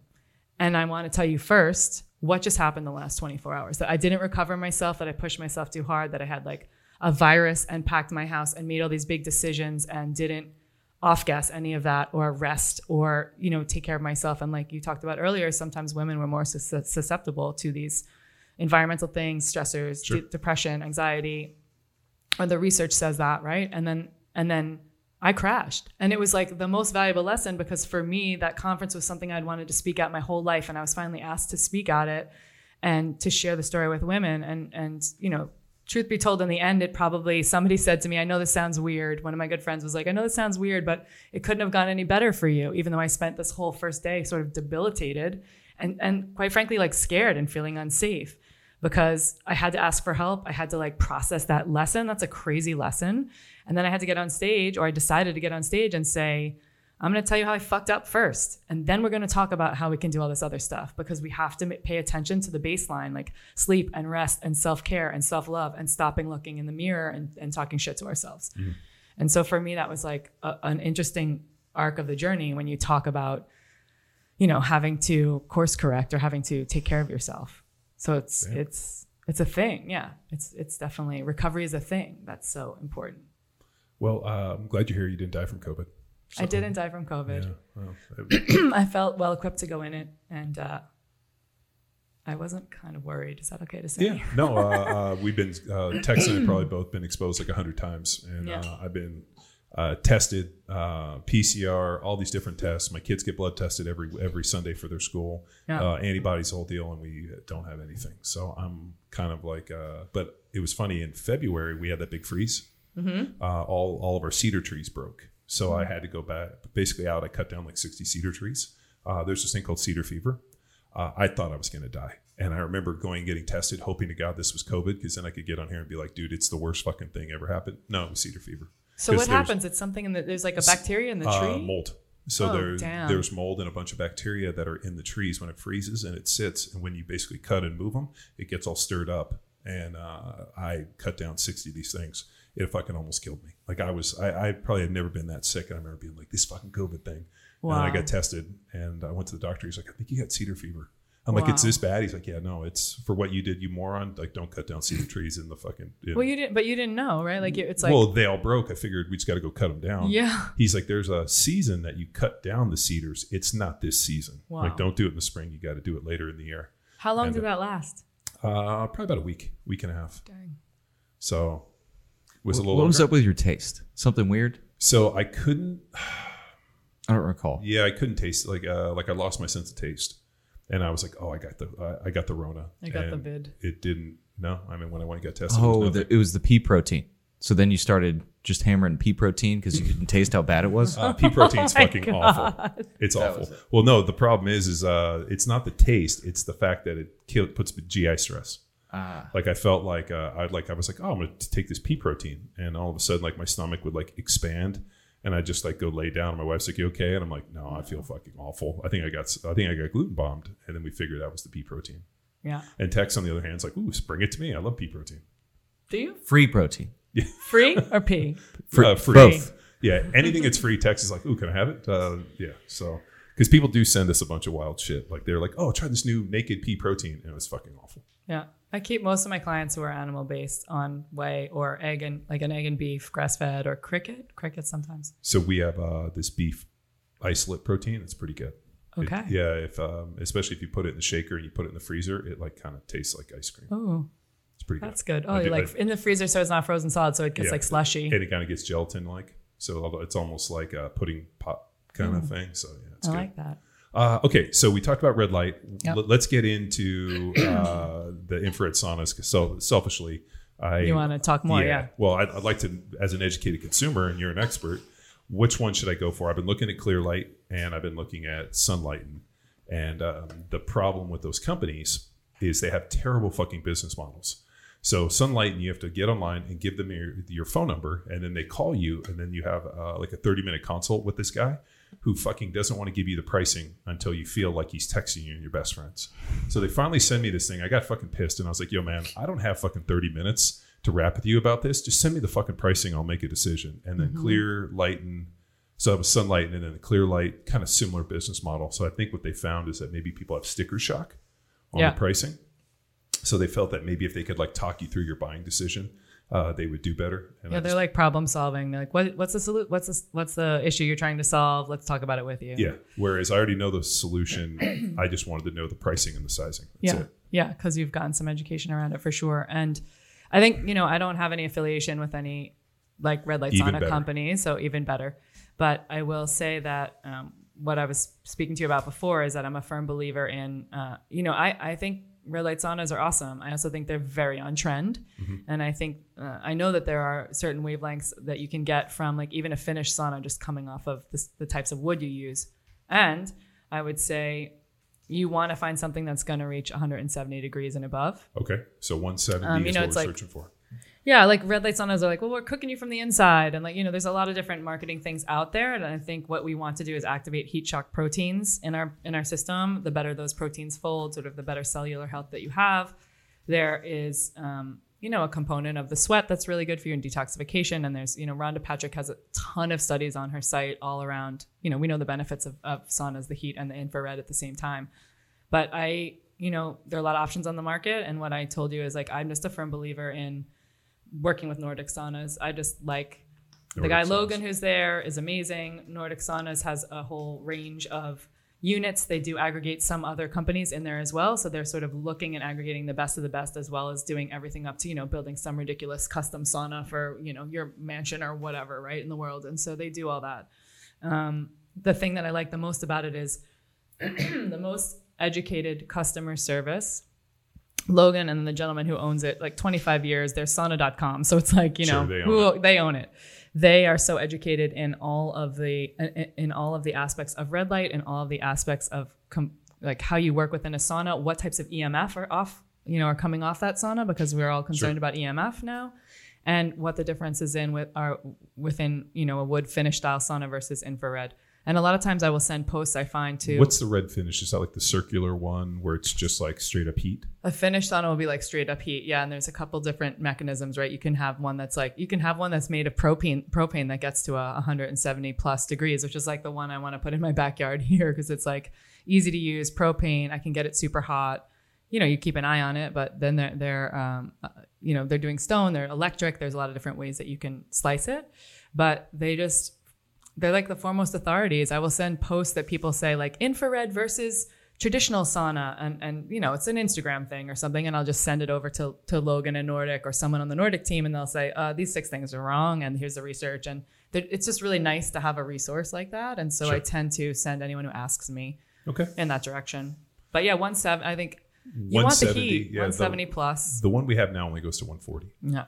And, yeah, I don't know why. I just went on Wayfair and I bought one a couple of years ago. I'm like, let me try this thing out. So, but it's definitely gonna have benefits. It's not like it's not giving you benefits. I like a good. If I'm gonna do it, heat. Let's maximize. Yeah. So if 170, and then also if you want to do the different wavelengths, it's what did you say it was near, far, and red light? It's red light and near infrared and IR. Yeah, and the wavelengths they're looking at are anywhere like the 6. This is all what's inside of FlexBeam as well. It's like you're about 615, 630 through 1200 really, but we go to 850. So those are the wavelengths you're looking for. And when you're looking at red light devices across the whole full spectrum of red light devices, you want to find something that has low EMF. You want to find something that has a reputable brand name. I mean, you find a lot of devices. Like I'm sure you see this with other products on Amazon where it's like, you can't even understand the business name. It's just a jumble of letters together. It's some company overseas that's cheap and cheerful, but maybe not functional or high EMF. So it's like find a reputable company. You want to get wavelengths that are going to be anywhere between like that 600 to 1,000 range, and you want to get the products as close to your skin as possible. And anyone who's putting together red light is going to have their specs online. Mm-hmm. And the more, I always want to say it's like Grey Goose vodka, right? Because it's like great marketing. With vodka's like, okay, I guess. Yeah. But the more it feels like a big marketing thing, the more I stay away from it. Sure. Like, it's like some of the bigger companies, they have slick sites and it's great, but they're gonna answer your questions when you call. They're going to, have all their specs easily available online and not waste your time. I mean, I'm the person who calls and writes info until I get an owner of the company. This is how I met Nordic. It's how I met, like when I get on a machine called the Vasper, and I was like, I'm just going to keep calling until I can get like the owner or his son on the company to talk me through why Vasper would help with, my hormones, etc. So yeah, that's how I like to vibe. And that's what people should be looking for out in the marketplace. Okay. Cool. Some of these custom saunas are pretty dope. Oh my, they're so dope, amazing. Right? So dope. Those photos. Wow. Yeah. I want the outdoor one. Yeah. I want to put it on my pad. And they'll build custom in or out, but they also have ones that are like prefab that you can just, set up or what have you. The one I'm even just looking at is a simple one that's just canvas. So there's a lot of people doing it with canvas now to try to reduce the costs. Mm-hmm. Sweet. canvas overlay. Okay. Well, Yeah. if you can plug me in with these guys, I'll definitely have a bunch of questions for them, see what we can get. Yeah. Okay. So red light therapy, 170 on that. Now let's get in and talk a little bit about the cold stuff. Okay, cool. So Cold exposure, deliberate. So Yeah. heat shock proteins. Then what are we looking for the cold? Cold shock proteins. Cold shock proteins. Yeah. the yin and the yang of world. The yin and the yang of it. Yeah. So we're looking for cold shock proteins, and we're looking, the deliberate cold exposure. And, people have been doing this in Sweden and Norway and, for forever. So it's not as weird, I think, as it seems, right? And then everybody is it's been popularized by Wim Hof, and he has great style. I like to say to people, because I've put over 1,000 bodies in the ice and coached people through their first ice bath, that Wim Hof is a style. It's a flavor. It works if it feels right to you. It's like knowing yourself and meeting yourself where you're at. I tend to put people in, as we kind of mentioned or talked about before, I tend to put people in the cold starting at a parasympathetic state, because I think, especially given the current climate of what's going on in our world, we need to teach people how to chill out more than we need to ramp people up. They're ramped up quite a bit these days. So cold exposure, 10x the benefits than cryo, than cold shower. That is not to knock either of those things. Sometimes people are like way too nervous about getting in a bathtub full of ice or something like that. So you start with a cold shower, you contrast for 30 days, you get to a place where I say to newbies, if you're going to do shower first or cryo first, get to 3 minutes, get to stepping in on cold, 3 minutes of cold in the shower, and stepping out on cold. I'm a big proponent of pros end on colds, meaning even if you're contrasting, you do the ice plunge last, sort of seal the practice. And deliberate cold exposure is a thing that has so many long-term health benefits. And, it's really around cellular health and longevity, as well as this mental toughness component. It also lengthens telomeres. It does lengthen telomeres. Yeah. So it's really interesting to me as well, because I think when I first started coaching a number of years ago, I thought, I'm going to put younger women in the ice, or younger people in the ice will be just more resilient and more receptive to being able to handle it. But what really happens is there's this parallel that I'm sure this would make sense to you. It's when you're the executive at HBO that's running the whole, kit and caboodle on a movie or whatever, which is a lot of what I had in LA. That woman gets in and she's maybe she's 55 and a powerhouse at the office. She actually gets in and is a Zen Buddhist in the ice, right? Because there's you're getting this effective dose of stress in other places in your life. You're having to learn how to manage it and how to mitigate it. You get in the water and you're oh, okay, I see now. So you can see that parallel in the way people perform in ice and potentially even in heat versus what's going on in their life. Whereas sometimes I have people who want the good Instagram shot, right? And so that's doing a very gram. different thing, doing it for the gram. Mr. McQuilkin, doing it for the gram? Well, on that, for Wade's Army, our first initial, I guess, exposure and shock for fundraising was the ice bath challenge. Yeah, and then people actually upped us and did it way easier with just the ice bucket challenge. Which we totally fucking missed the window on that one. Weak sauce. Yeah. Nah, full submersion. Full submersion Yeah. or nothing. For the good and calling people out. Well, the reason that it was hilarious was that my wife is totally anti-cold. She is from New Jersey. If we somehow ended up here in Austin, I wanted to end up in Montana, but she can't. She's not a fan of the cold. So the fact that she did the ice bath deal was hilarious. She's still I'm still scarred from it. Well, that's yeah, awesome. that one caught on. The waxing and the tasing, it just stopped here. I don't think anybody wants to. Well, dude, I'll tell you, the funny part is when you got tased and you go down was hilarious, because then Luke, of course, can't let you fucking just, go. So then he's got to do it. Tyson misses and gets his belt, and he just walks away. Yeah, he didn't go down. Yeah, no, he didn't go down. Well, the barb got hit his belt. No, it hit his butt crack. So the jeans between the cheeks, so it wasn't skin contact. Yeah, and the other one I think got him in his belt, so there was zero skin contact. So he was like, "What do you mean?" And then everybody was cheering, and he's like, "You go down," and he's like, "Didn't feel anything." And of course, nobody knows this, but typical Luke Summers fashion, one-upping you at your greatest moment. Yeah. The only thing I'm more surprised he just didn't fly into the room and wax his balls and then go out laughing, which I'm sure he already has a dozen times. Yeah, not on camera. He just does that. Saturday night, what are you going to do? I'm going to have a bunch of margaritas and wax my balls? I wouldn't put it past the Naperville crew. It's a small suburb out west of Chicago. I don't know exactly, but they raise them weird. Yeah, They raise them weird. That's where we got to see the Dawson's Creek, which we'd never seen before. Yeah. We'll talk about that off camera. Yeah. So cold. Does ice baths telomeres? Does heat telomeres? So the telomeres are like almost like the tail back of the DNA, and as the DNA replicates, it kind of shortens. And so I was just reading a bunch of studies on the hyperbarics that they can lengthen telomeres up to a third. Yeah. And also there's a bunch of research. I don't know what like the effective dose is to lengthen the telomeres. How much is it every time? I don't know.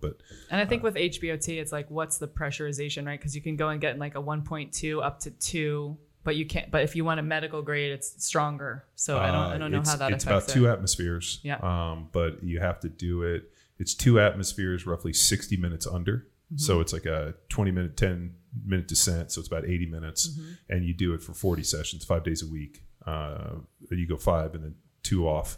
And then Joe just tested one where they're doing it twice a day.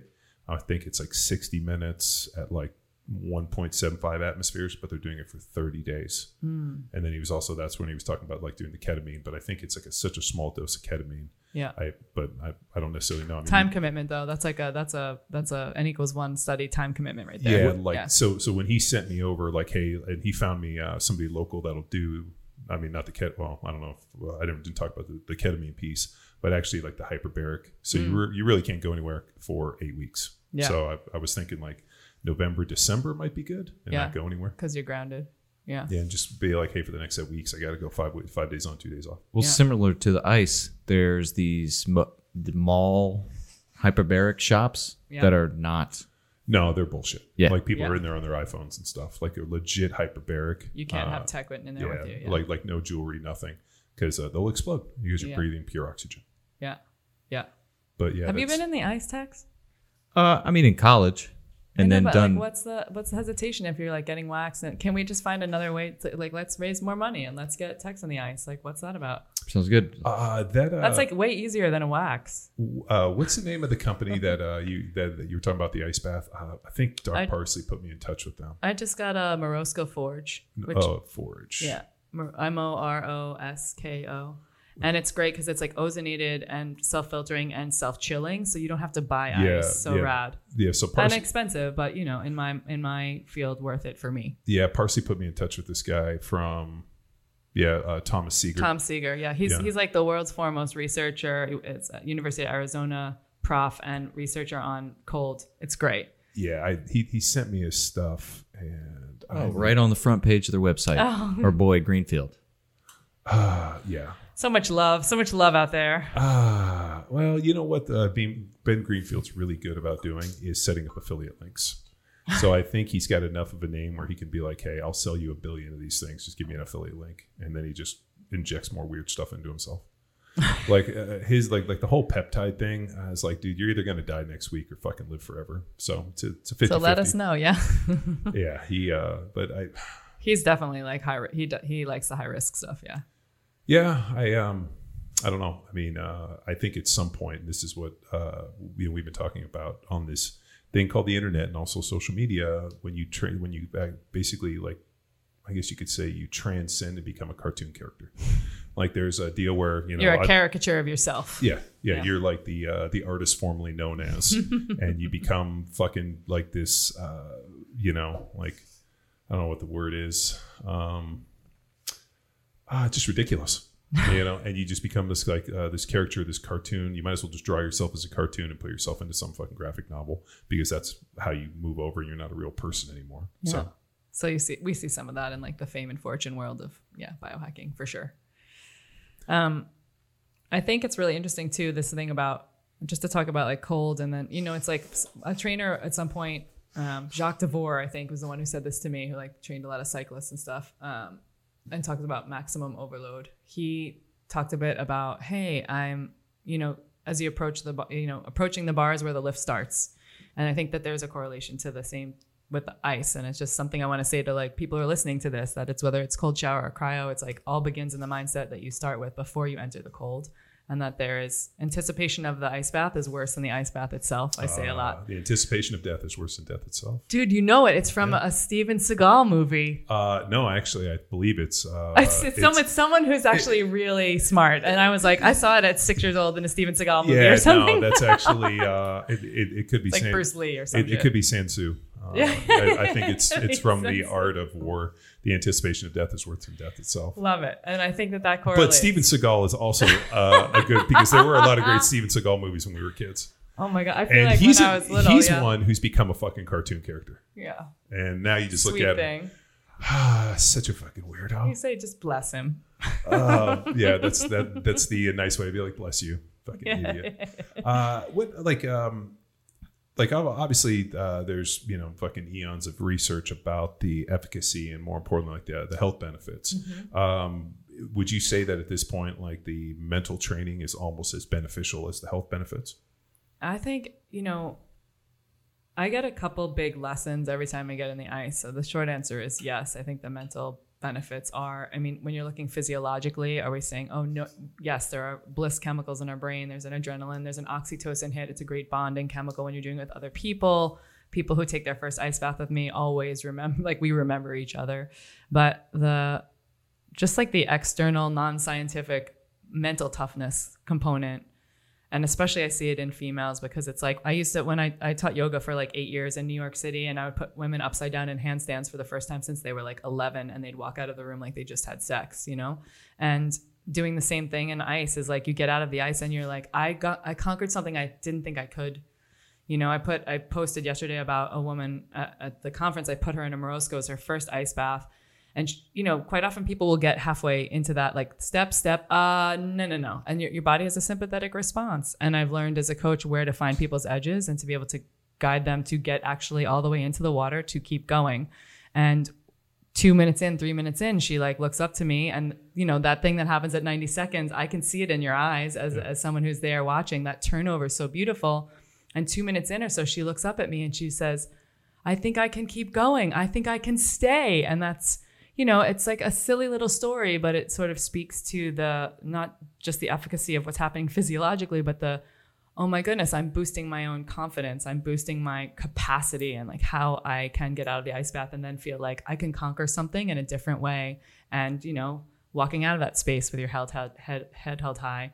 And sure, I think it's going to benefit everyone's mental toughness in some ways, right? And specifically because I work with females a lot, and we're talking a lot of shit to ourselves in the mirror in the morning, and where we would never let our friends get away with talking about themselves the way we talk about to ourselves in the mirror quite often. And so I see some major benefits with women shifting their state, with learning how to control their nervous system, with understanding when big stressors happen, how they can confidently and calmly manage those stressors. And so that to me is like second to none, really. It's like the mindset piece. Everything builds back to that mindset piece. Certainly I don't have to tell you guys, you're coming out of the NFL, it's like, how do you be calm in the storm? It's Mushiashi's, don't speak ill of yourself, or the warrior within will start to believe. And I think about that all the time. Like, people are their own critics, and you're like, okay, well, if you can't even convince yourself to be positive, how are you going to convince other people? But which is the age old, if I can't love myself, how does anybody else love me? Yeah. And you're like, holy shit, dude. But this is what happens. Women are way more evolved. I think guys are way more simple. And I think, if anything, when dudes get too complex, that's when all of a sudden I think things start going sideways. Cartoony. They get too deep into it. And I think at least I've observed, because I have brothers, is that for guys, if you're around other guys that kind of keep you in check and don't let you go to the fucking weird place, then you usually stay pretty good. And that's what happens with celebrities and a lot of athletes. You get to the point where you become so famous or so big that nobody around you will actually be honest. Yeah. And then you just become a fucking cartoon character. And you really had a peek inside that curtain. Yeah. Like, oh my God. I'm speaking. You're speaking from beyond practical experience. Yeah. 100%. And, and to the point where you got to have people around you that'll always shoot you straight.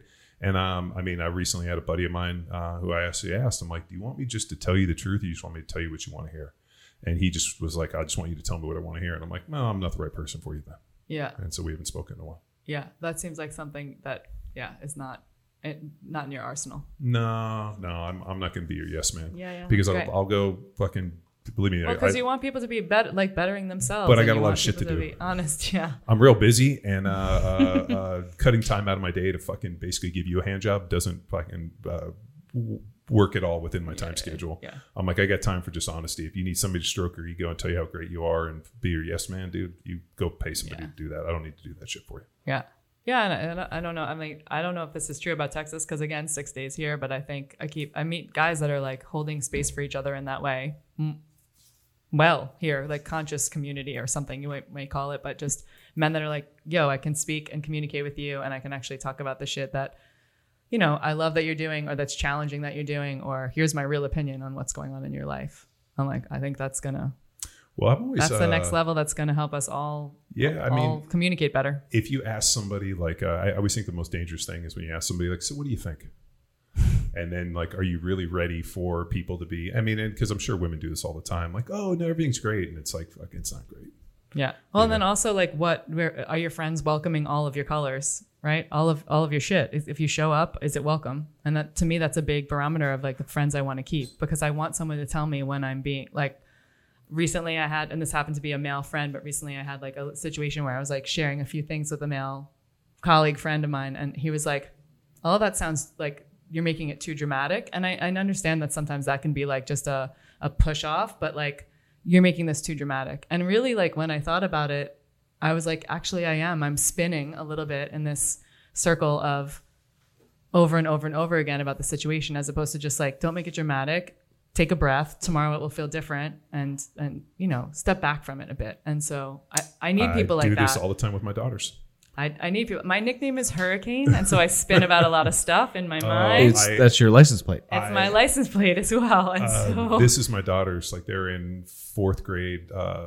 They're kind of in like a combination 4th and 5th grade, and like they'll come home, and like I'm like, you guys are overthinking this too much. Yeah. Like, everything, you guys are overthinking this too much. You guys are like way too deep. Like, the amount of detail they give, and like, and I'm like, dude, because my one daughter thought that all the girls were kind of like too complex. She wanted to be friends with boys. And as she's telling me about the boys, I'm like, these boys sound way too complex. I'm like, you should have come. And she says to me, she's like, Dad, I wish I lived in the 80s when you did. It sounded way easier. And I'm like, it was easier because we rode our bikes to our friends' houses. Things seemed simpler. We didn't have all this tech. It's like the video games and the tech and the phones and all these other things are just really added like a whole layer that I feel awful for them. I'm like, I'm so sorry they have to grow up with this shit. Less creative brains and less outdoor time. That's the thing that feels scary. Yeah. Well, I don't know. Like, I remember like the age old, like, hey, I'm bored. Go read a book. Did your parents ever say that to you?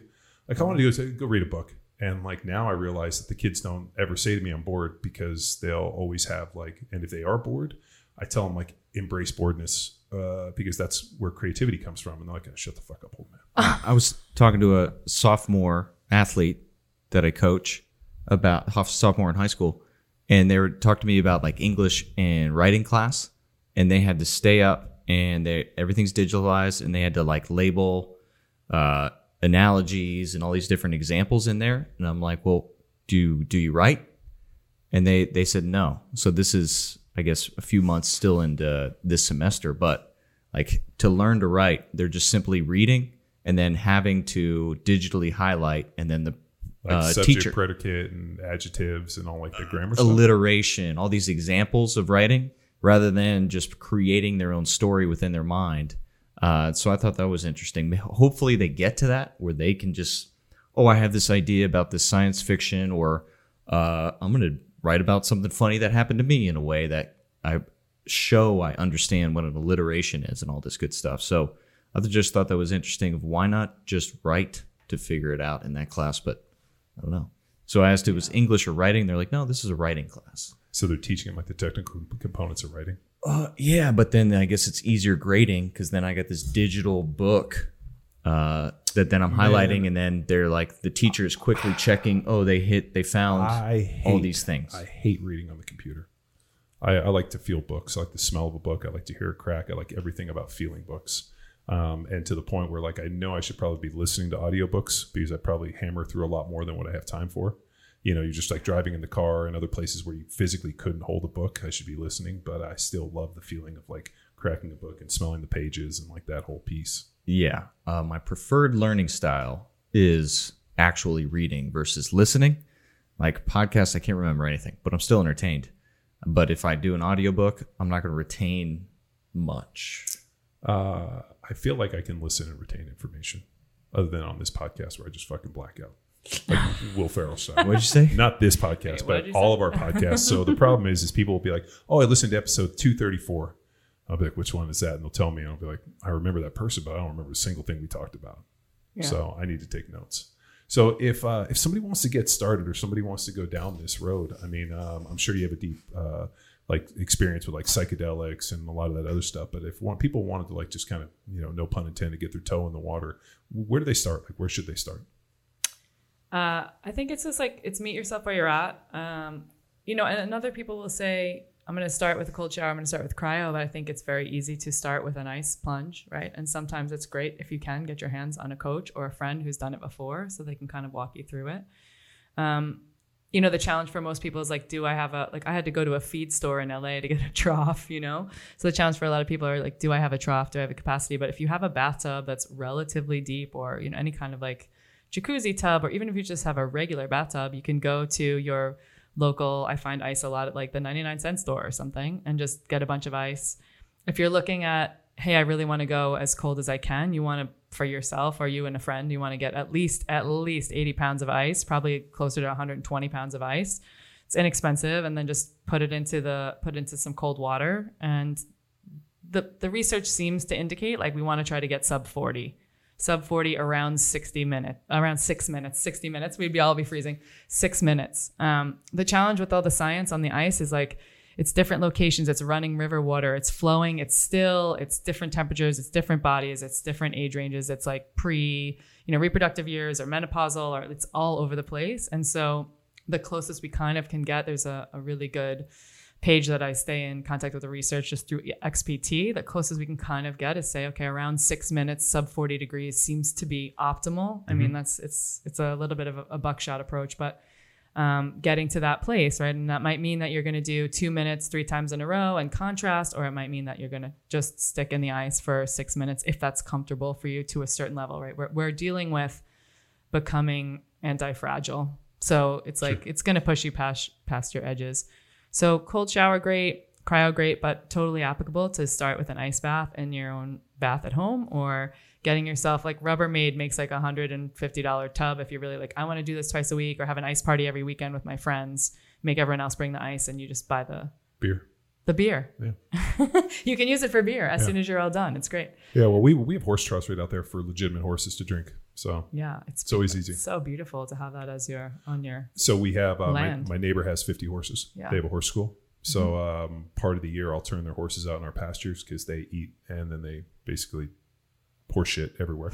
And then it actually is really cool. Fertilizer. Because I drag this harrow, I break it all up. And then I'm in the process of getting ready probably in the next couple of weeks to put out winter rye, which will like make bitch and stuff. So there's a whole like method to the madness. That's awesome. Yeah. Yeah. So yeah, people can use a trough just like that. Yeah. And there are a lot of feed stores around, especially in Dripping Springs. So easy to find, not like LA. Yeah. I don't even know where you go in LA for that type of stuff. They probably like some hipster I had to like place. go out of town, like 45-minute drive to like Tractor and Supply Company or something when there's like starting to do farming or something. Yeah, and the ice is a great practice, and I don't think you have to have contrast. If it's freezing, where you live, or it's really cold, or you always have a hot shower, hopefully, and if you needed it. And the big thing is that people don't talk about a lot is like getting your body to do the work of re-regulating your temperature in between contrasts, so that you're taking 2 minutes outside of the ice or outside of the sauna before you get into the other one, so that your body's actually doing the work, because that's where the beautiful stuff happens, right? That's where potentially the shiver response could happen. Okay. And all of that. So people will quite often go back and forth without much time in between. Mm-hmm. And that 2 minute break in the midline is like where your body's like, okay, I have to regulate temperature in one direction or the other, cool you off or heat you up. And that's where the shiver response will come from sometimes too. So like getting right out of the hot, right into the cold. So you should get out of the hot, take 2 minutes, get in the cold, then take 2 minutes. Oh, okay. Yeah. Because I just go back and forth real fast. Yeah. If you take the space, it would be interesting to see if that, I don't know, if the shiver response comes back. Yeah. Because there's so much benefit in there. But then also people are trying to use their breath quite often to like, I don't want to shiver. It looks all ugly. It's like, Who cares? That's where the good stuff is in the body. Yeah, I mean, I heard Dr. Huberman on his podcast talk about like the shiver response. It's how you like activate like brown fats. Adipose tissue. So, and that's like a huge benefit of ice for people who are trying to recomp, right? If you're trying to like recomposition your body in some way. We used to think that brown adipose tissue we couldn't make anymore. We have a lot of as babies, right? We're like cute and chunky and all the things. And then around the age of 20, we used to think that we just didn't make anymore and it was done. And that was part of like the cycle of life as you're growing. And brown adipose tissue is the good stuff. It's really dense in mitochondria and it has lots of just energetic properties versus white adipose tissue, which is like what we commonly know as like fat and what we want to lose quite often. And then, there's, visceral fat, which is like around our organs, which we need some of. We don't want too much, but we need some to be able to sort of protect our bodies. So the brown adipose tissue, they started to figure out that you, by getting into cold, you can actually stimulate brown adipose tissue growth. And it's like the transfer of some white tissue turning to the brown tissue. So that's when I tell you want to talk about like women being like, I want to recomposition my bodies and people who really want to have some fat loss, you tell them that the brown adipose tissue and the functionality of growing more of that, helping you recomp. And they're like, before I'm even done with the sentence, they're in the ice bath. They're in the ice bath. So like people are motivated by different things, but yeah, that boost is pretty, the leanest I am in my life is when I have a regular ice bath practice. And one other thing I want to mention that I think is important for anyone listening who's starting out is guys have the capacity, male, biological males have the capacity to ice bath almost every single day, like you were doing in sport, and totally fine, totally great. And women, typically, if we're doing it every day, we can dysregulate our hormones. So maybe less problematic for someone who's in menopause, but we can dysregulate our hormones pretty easily. When I first started ice bathing, I made a commitment and was like, I'm going to do 30 days straight on Instagram, just 6 minutes a day. And I tested before and after, and I really threw my hormones off. Mm-hmm. And so that's anecdotal for me, but it's also what we see in the ice. And the other great thing to know, though, the good thing to know also about females in the ice is there's a lot of autoimmune conditions and there's a lot of like thyroid issues and things like that are coming up with females. I'm seeing more and more in that in a way that feels like there's some underlying cause of this. So what's the minimum effective dose for a woman? Minimum effective dose for a woman, when I start with clients, I say 2 to 4 times a week, and like to work up to that and to work up to the minutes and to work up to the time, like just be a little bit more risk averse and work up to that space. So 2 to 4 times a week. I will typically ice 3-4 times a week, not more than that. And that's at sub 40, and that's 6. Sometimes I do longer because I feel like I've worked up to that, right? So I'll do 10 minutes sometimes, and but not pushing more than that minimum effective dose. But we are also seeing, we talked about allopathic medicine before, doctors saying, don't do this and don't do that. And I will just say anecdotally that hundreds of people, and I'm in touch with lots of the women who coach other women in ice in the world, hundreds of people showing up with autoimmune conditions, thyroid conditions, things like Raynaud's, I don't know how you pronounce that exactly, where you're having challenges getting blood circulation in your fingers and feet. Those are conditions that people quite often, doctors will say, I'm not really sure. Like obviously, if you have a contraindication, diabetes or heart condition, like you have to be careful of the cold and you have to get a doctor's permission. I am not a doctor. And we're seeing people with these conditions not just mitigate symptoms, and I'm not trying to claim cure, but eradicate these conditions over the long term with deliberate cold exposure. And that to me is really exciting. And it's really based in not just the cold, but the way that the cold boosts your cellular health and your body's systemic function. And when you can get someone out of those conditions, their life changes, right? And so it may be like, oh, this is cold and it's scary and it's all the things, but you can change your life, both mental toughness, your attitude, your confidence, the way you look at the world, the way that you respond to stress. And we don't get in the cold water. We don't get in the ice to get good at getting in the ice. We get in the water and the cold to get good at life, to get better at life. This is very similar to what we do in the gym, right? We are training for life. We are not necessarily, unless we're like professional athletes that are trying to do something contextually, we are mostly as householders training. 'Cause I'm much, I'm an athlete, but I'm also a householder. I'm training to get better at life, to get stronger at my functional movement so that I can walk around in the world feeling, solid and helping other people out in the way that I want. Is there a time of day, like morning, night? I mean, what would be most beneficial? Yeah, that's a great question. When I first started, I thought, ice in the morning is going to be like the big wake up and great. There's no quote unquote bad time to do ice. But what I find is like around that sunset time, because about 2 hours after you do an ice bath, you have a parasympathetic rebound right away afterwards. And about 2 hours later, you get you're maybe a little hungry, you start to get a little sleepy, and it feels like a beautiful way to set yourself off to sleep. My sleep scores are better when I ice in the evening. And then the other thing that, high performing athletes will talk about with ice and training is like, I'm going to go do a workout, and especially for men in this case, I'm going to go do a workout, I'm going to ice after, right? We all, hopefully at this point, where like rice is, the guy who invented rice is not a thing, don't spot treat with ice, etc. Get a full submersion. But the thing with full submersion is we'll do it after a training, which can stunt some of the benefits we were getting from the workout, right? Like in some way. And what the studies show is there's like a 300% increase in the capacity for your body to boost testosterone as in men by icing before a training. So like icing, taking 10, 15 minutes and then going right into your training is killer to do for anyone who's trying to, like before you go on hormone replacement therapy, before you're trying other things to try to really boost the T levels in your system. Oh, yeah. So if like that time of day is like pre-workout, whenever your workout's going to happen. Okay. So, we see benefits in both men and women from HGH standpoint, but testosterone seems to be one of the most Googled things. How to boost my testosterone is a heavily Googled thing. And so this is a way that you can do that naturally. Cool. Yeah. Awesome. Along with laying naked in the backyard. Yeah. Well, at the end of the day, don't be weird, which is don't freak out your neighbors. Yeah, like I don't know. It always goes back to that weird dude I remember I had at the seminar. Oh yeah, the guy that was ate everything raw. He might have been. Was it meat too? Everything. It was like everything raw. So this guy comes to our CrossFit football seminar, and I remember seeing him because he looked like just really inflamed. And when I mean like just real lunchy, like I don't know what the word is, just real, like just didn't look good. And when he came over to talk to me, his breath was really awful. He had a strange smell about him. And so we get into the nutrition talk, and he like raises his hand. He's like, I eat all my food raw. And then he like got into this like, and then I started rapping a little bit more raw meat, raw everything. And he drank this deal called his Elixir, which I think I'm gonna fucking puke right now. It was like cream, it was like raw cacao, and it was raw eggs and a bunch of weird shit. And he used to like pound this, and he's like, and he was like telling me how great it was and this. And then he goes, what do you think? I'm like, well, I think you were by far the weakest dude at our seminar. There were women that were stronger than him. And I was like, your capacity is really low. And on top of it, we have the majority, like the girls that are here are way more muscle than you. So like something's going on, and I would fucking stop whatever you're doing and pivot. Yeah. And like he couldn't like wrap his head around it. He couldn't grok that. And I was like, dude, you smell really strange. I've met other raw animal. I know some people, and like that's health benefits aside, there's like a breath and a body odor that's like very strong and different than you normally experience. It would be something if we were in a small collective, you would not be in our group. Like I always think like, was it Jordan Peterson?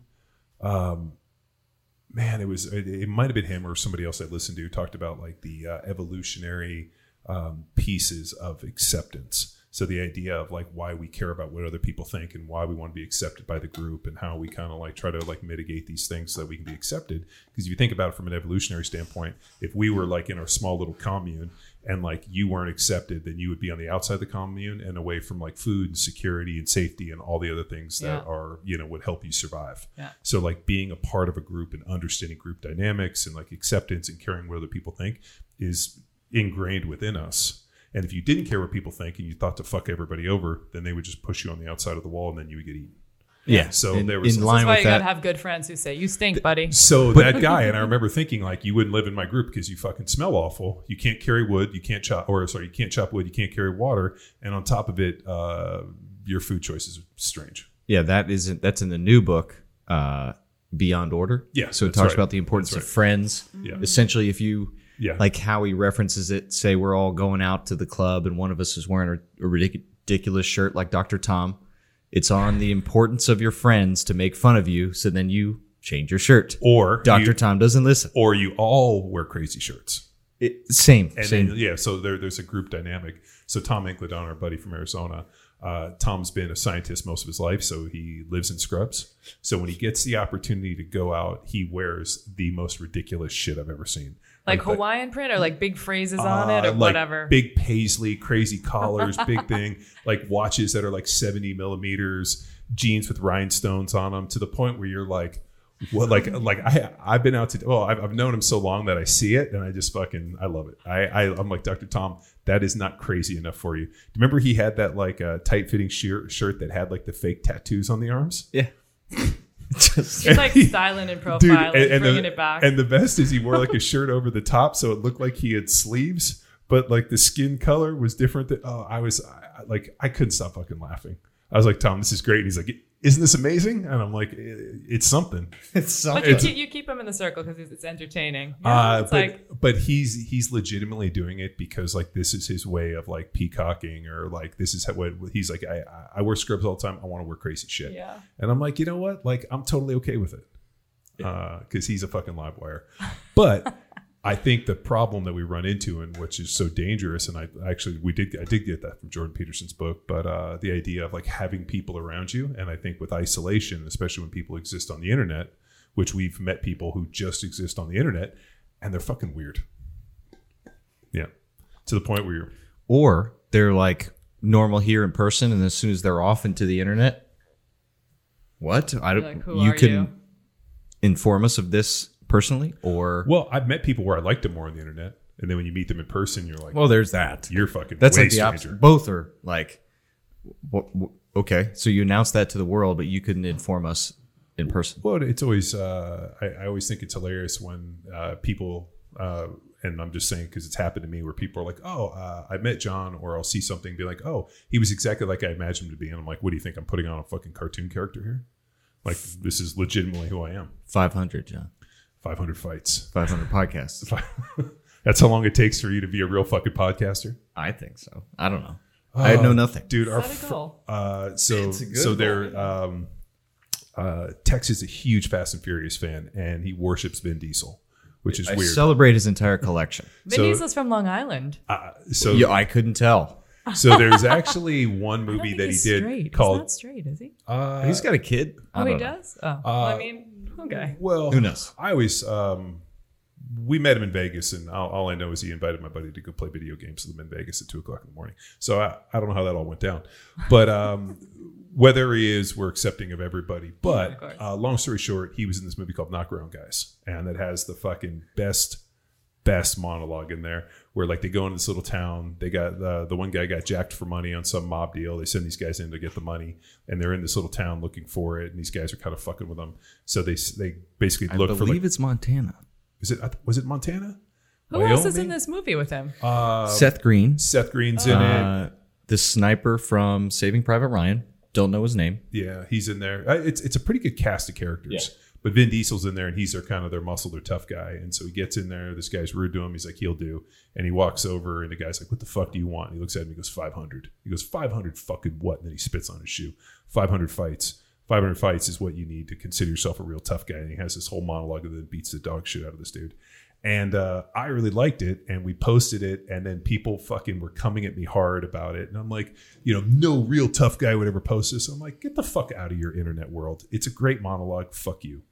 Yeah, it just seems like you're not trying to report that people should go have 500 fights, but it's a cool piece of art. Yeah, no legitimate tough guy would have 500 fights. And I'm like, okay, now you're the legitimate tough guy on the internet. Like you're really trying to fucking correct the internet. We're all taking ourselves too seriously. Like I'm like, where is the guy on the internet who's like, I'm starting at the beginning and I'm gonna fix every wrong and I'm gonna correct the internet. And in the background he's just playing the Dukes of Hazzard theme song, righting in the wrongs, straightening the curves. I mean, fuck, who are you, the Lone Ranger of the internet? Oh, I fucking hate it. Oh, Alberta? It's in Canada? Delia, Alberta. So Alberta would be way off. Canada. I don't know which part. East, west? 2001, action comedy. We need more action comedies. Action comedy? I thought action comedy was what The Rock does. Yeah, but what's the one with Stallone where they get out of prison? Is that like an action? It's not really a comedy. Tango and Cash? Tango and Cash? That's action comedy. The documentary? Is that an action comedy? Well, no, an action comedy is Big Trouble in Little China. Oh, but, yeah. No, but that was an action documentary, or was that a comedy? Tango and Cash doc. Kurt Russell. Oh my God. So I'll just tell you this. I'm really excited about the new Dune movies. D-U-N-E. Dune. Yes, Herbert. Yeah. So Did you see it? You've seen the one they tried to remake that didn't go so well. No, I did not see that. I saw the original one, and I read all of the books when I was in college. So like Dune, Messiah, all the books, and the only I don't know if you've read them. I've read them, and I also I own Kwisatz.com. So what is that? It's nothing now. It's like the Kwisatz Haderach is like the community, or like the group of like wizards or something. Well, the Fremen. The Fremen. So the only other person, well, that's great. We found another one. Kelly Starrett was the only other person I knew that had read all the Dune books. And so I would reference the Fremen and the Dune books constantly in our seminars. You know, the idea of like, find what is incomplete. You take like the way of the knife, you basically cut it off and now it's complete, which is pretty much Power Athlete, the find what's useful, discard what's useless, which is the Jeet Kune Do approach. But like the Fremen and all of like the teachings from those books, I would use that constantly. Like Arrakis was created to create the faithful. And so I'd drop all these like literary references into our seminar, and nobody would ever notice because people hadn't read it. So it was funny. I saw the preview the other day, and just as I'm doing that, I text Kelly Starrett. I'm like, Dune, October 22nd, and he hits me back and is like, I'm so excited. Like this has been a huge deal. So yeah, I'm pretty excited for this Dune. Correction. It's the Knockaround Guys is based small town Montana, but it was filmed in Canada. So pull up the new Dune movie. I could not be more excited. It's exciting. Number one, the old movie, cool, but also then there was like for 10 years there was this like spinning of people trying to fund another Dune, and there's like a sort of like a piecemeal movie put together that just was there another movie? It's this like the documentary of the trying to make Dune over. Oh, that's again. hilarious! So like Apocalypse Now documentary. So they have I think Jason Momoa is in this next one, which is fucking awesome. Wild. Dave Bautista, Jason Momoa, Oscar Isaac, who was in the new Star Wars. Dude, I feel like thank God I came here today because this is like important. It is because I really want to see it. I like when I say I read those movies. This is really sad, but I got like obsessed with like different series of books in college. Like I read all Anne Rice's books. I read like the Godfathers, all the Godfather books. Anne Rice also has a pseudonym where she wrote some dirty books, which I read. Super exciting, erotic fiction. So Anne Rice came and did like a book signing deal in San Francisco at the City Lights, and I was working security at a club in San Francisco, and I got a chance to like go there. I didn't get it signed because the line was too long. But I read all her books, and then I read all the Dune books. And then they get to the point where like they're so fucking far out there that you almost have to go back and reread everything just to figure out what the fuck happened. And so I had a lot of time invested. But that's great. I found another one. And I always tell Kelly, you were the only other person I know that got as far into it as I did. I will give a hat tip to like I had my biggest long-term relationship, a guy we're still amazingly close. But he, for Christmas, the very first year we were dating, a couple months in, he was like, if you want to understand me, here's the book. Here's the books. And I was like, okay, I'll start now. The Fremen. Frank Herbert, here we go. And that was, I didn't do a lot of sci-fi before that. Those books are written in the 60s, which is cool. Yeah. And then if you want to read some really wacky shit, L. Ron Hubbard, the Scientologist, his science fiction shit is next world. Like Battlefield Earth and all this crazy shit. He was a science fiction writer that they built a religion around. Shocker. It's always joke that like people fighting and killing each other over like whose God's better is like trying to fight and kill who has a better imaginary friend. It's like a Star Wars convention. Oh yeah, crazy. That's exciting. Okay, the 22nd of October, it's coming out. Yeah. I feel like we can go to movie theaters in Texas. Oh yeah, you can go anywhere. Oh, that's so exciting. It's gonna be a big deal. I'm pretty fucking excited. Especially if it's well done. So fingers crossed. Josh Brolin. Yeah, it's got Josh Brolin in it. It's from the previews because I watched some of the YouTube previews. It looks like big money, big sets. I don't know if you remember the original one with Sting in it, which I mean, it was like.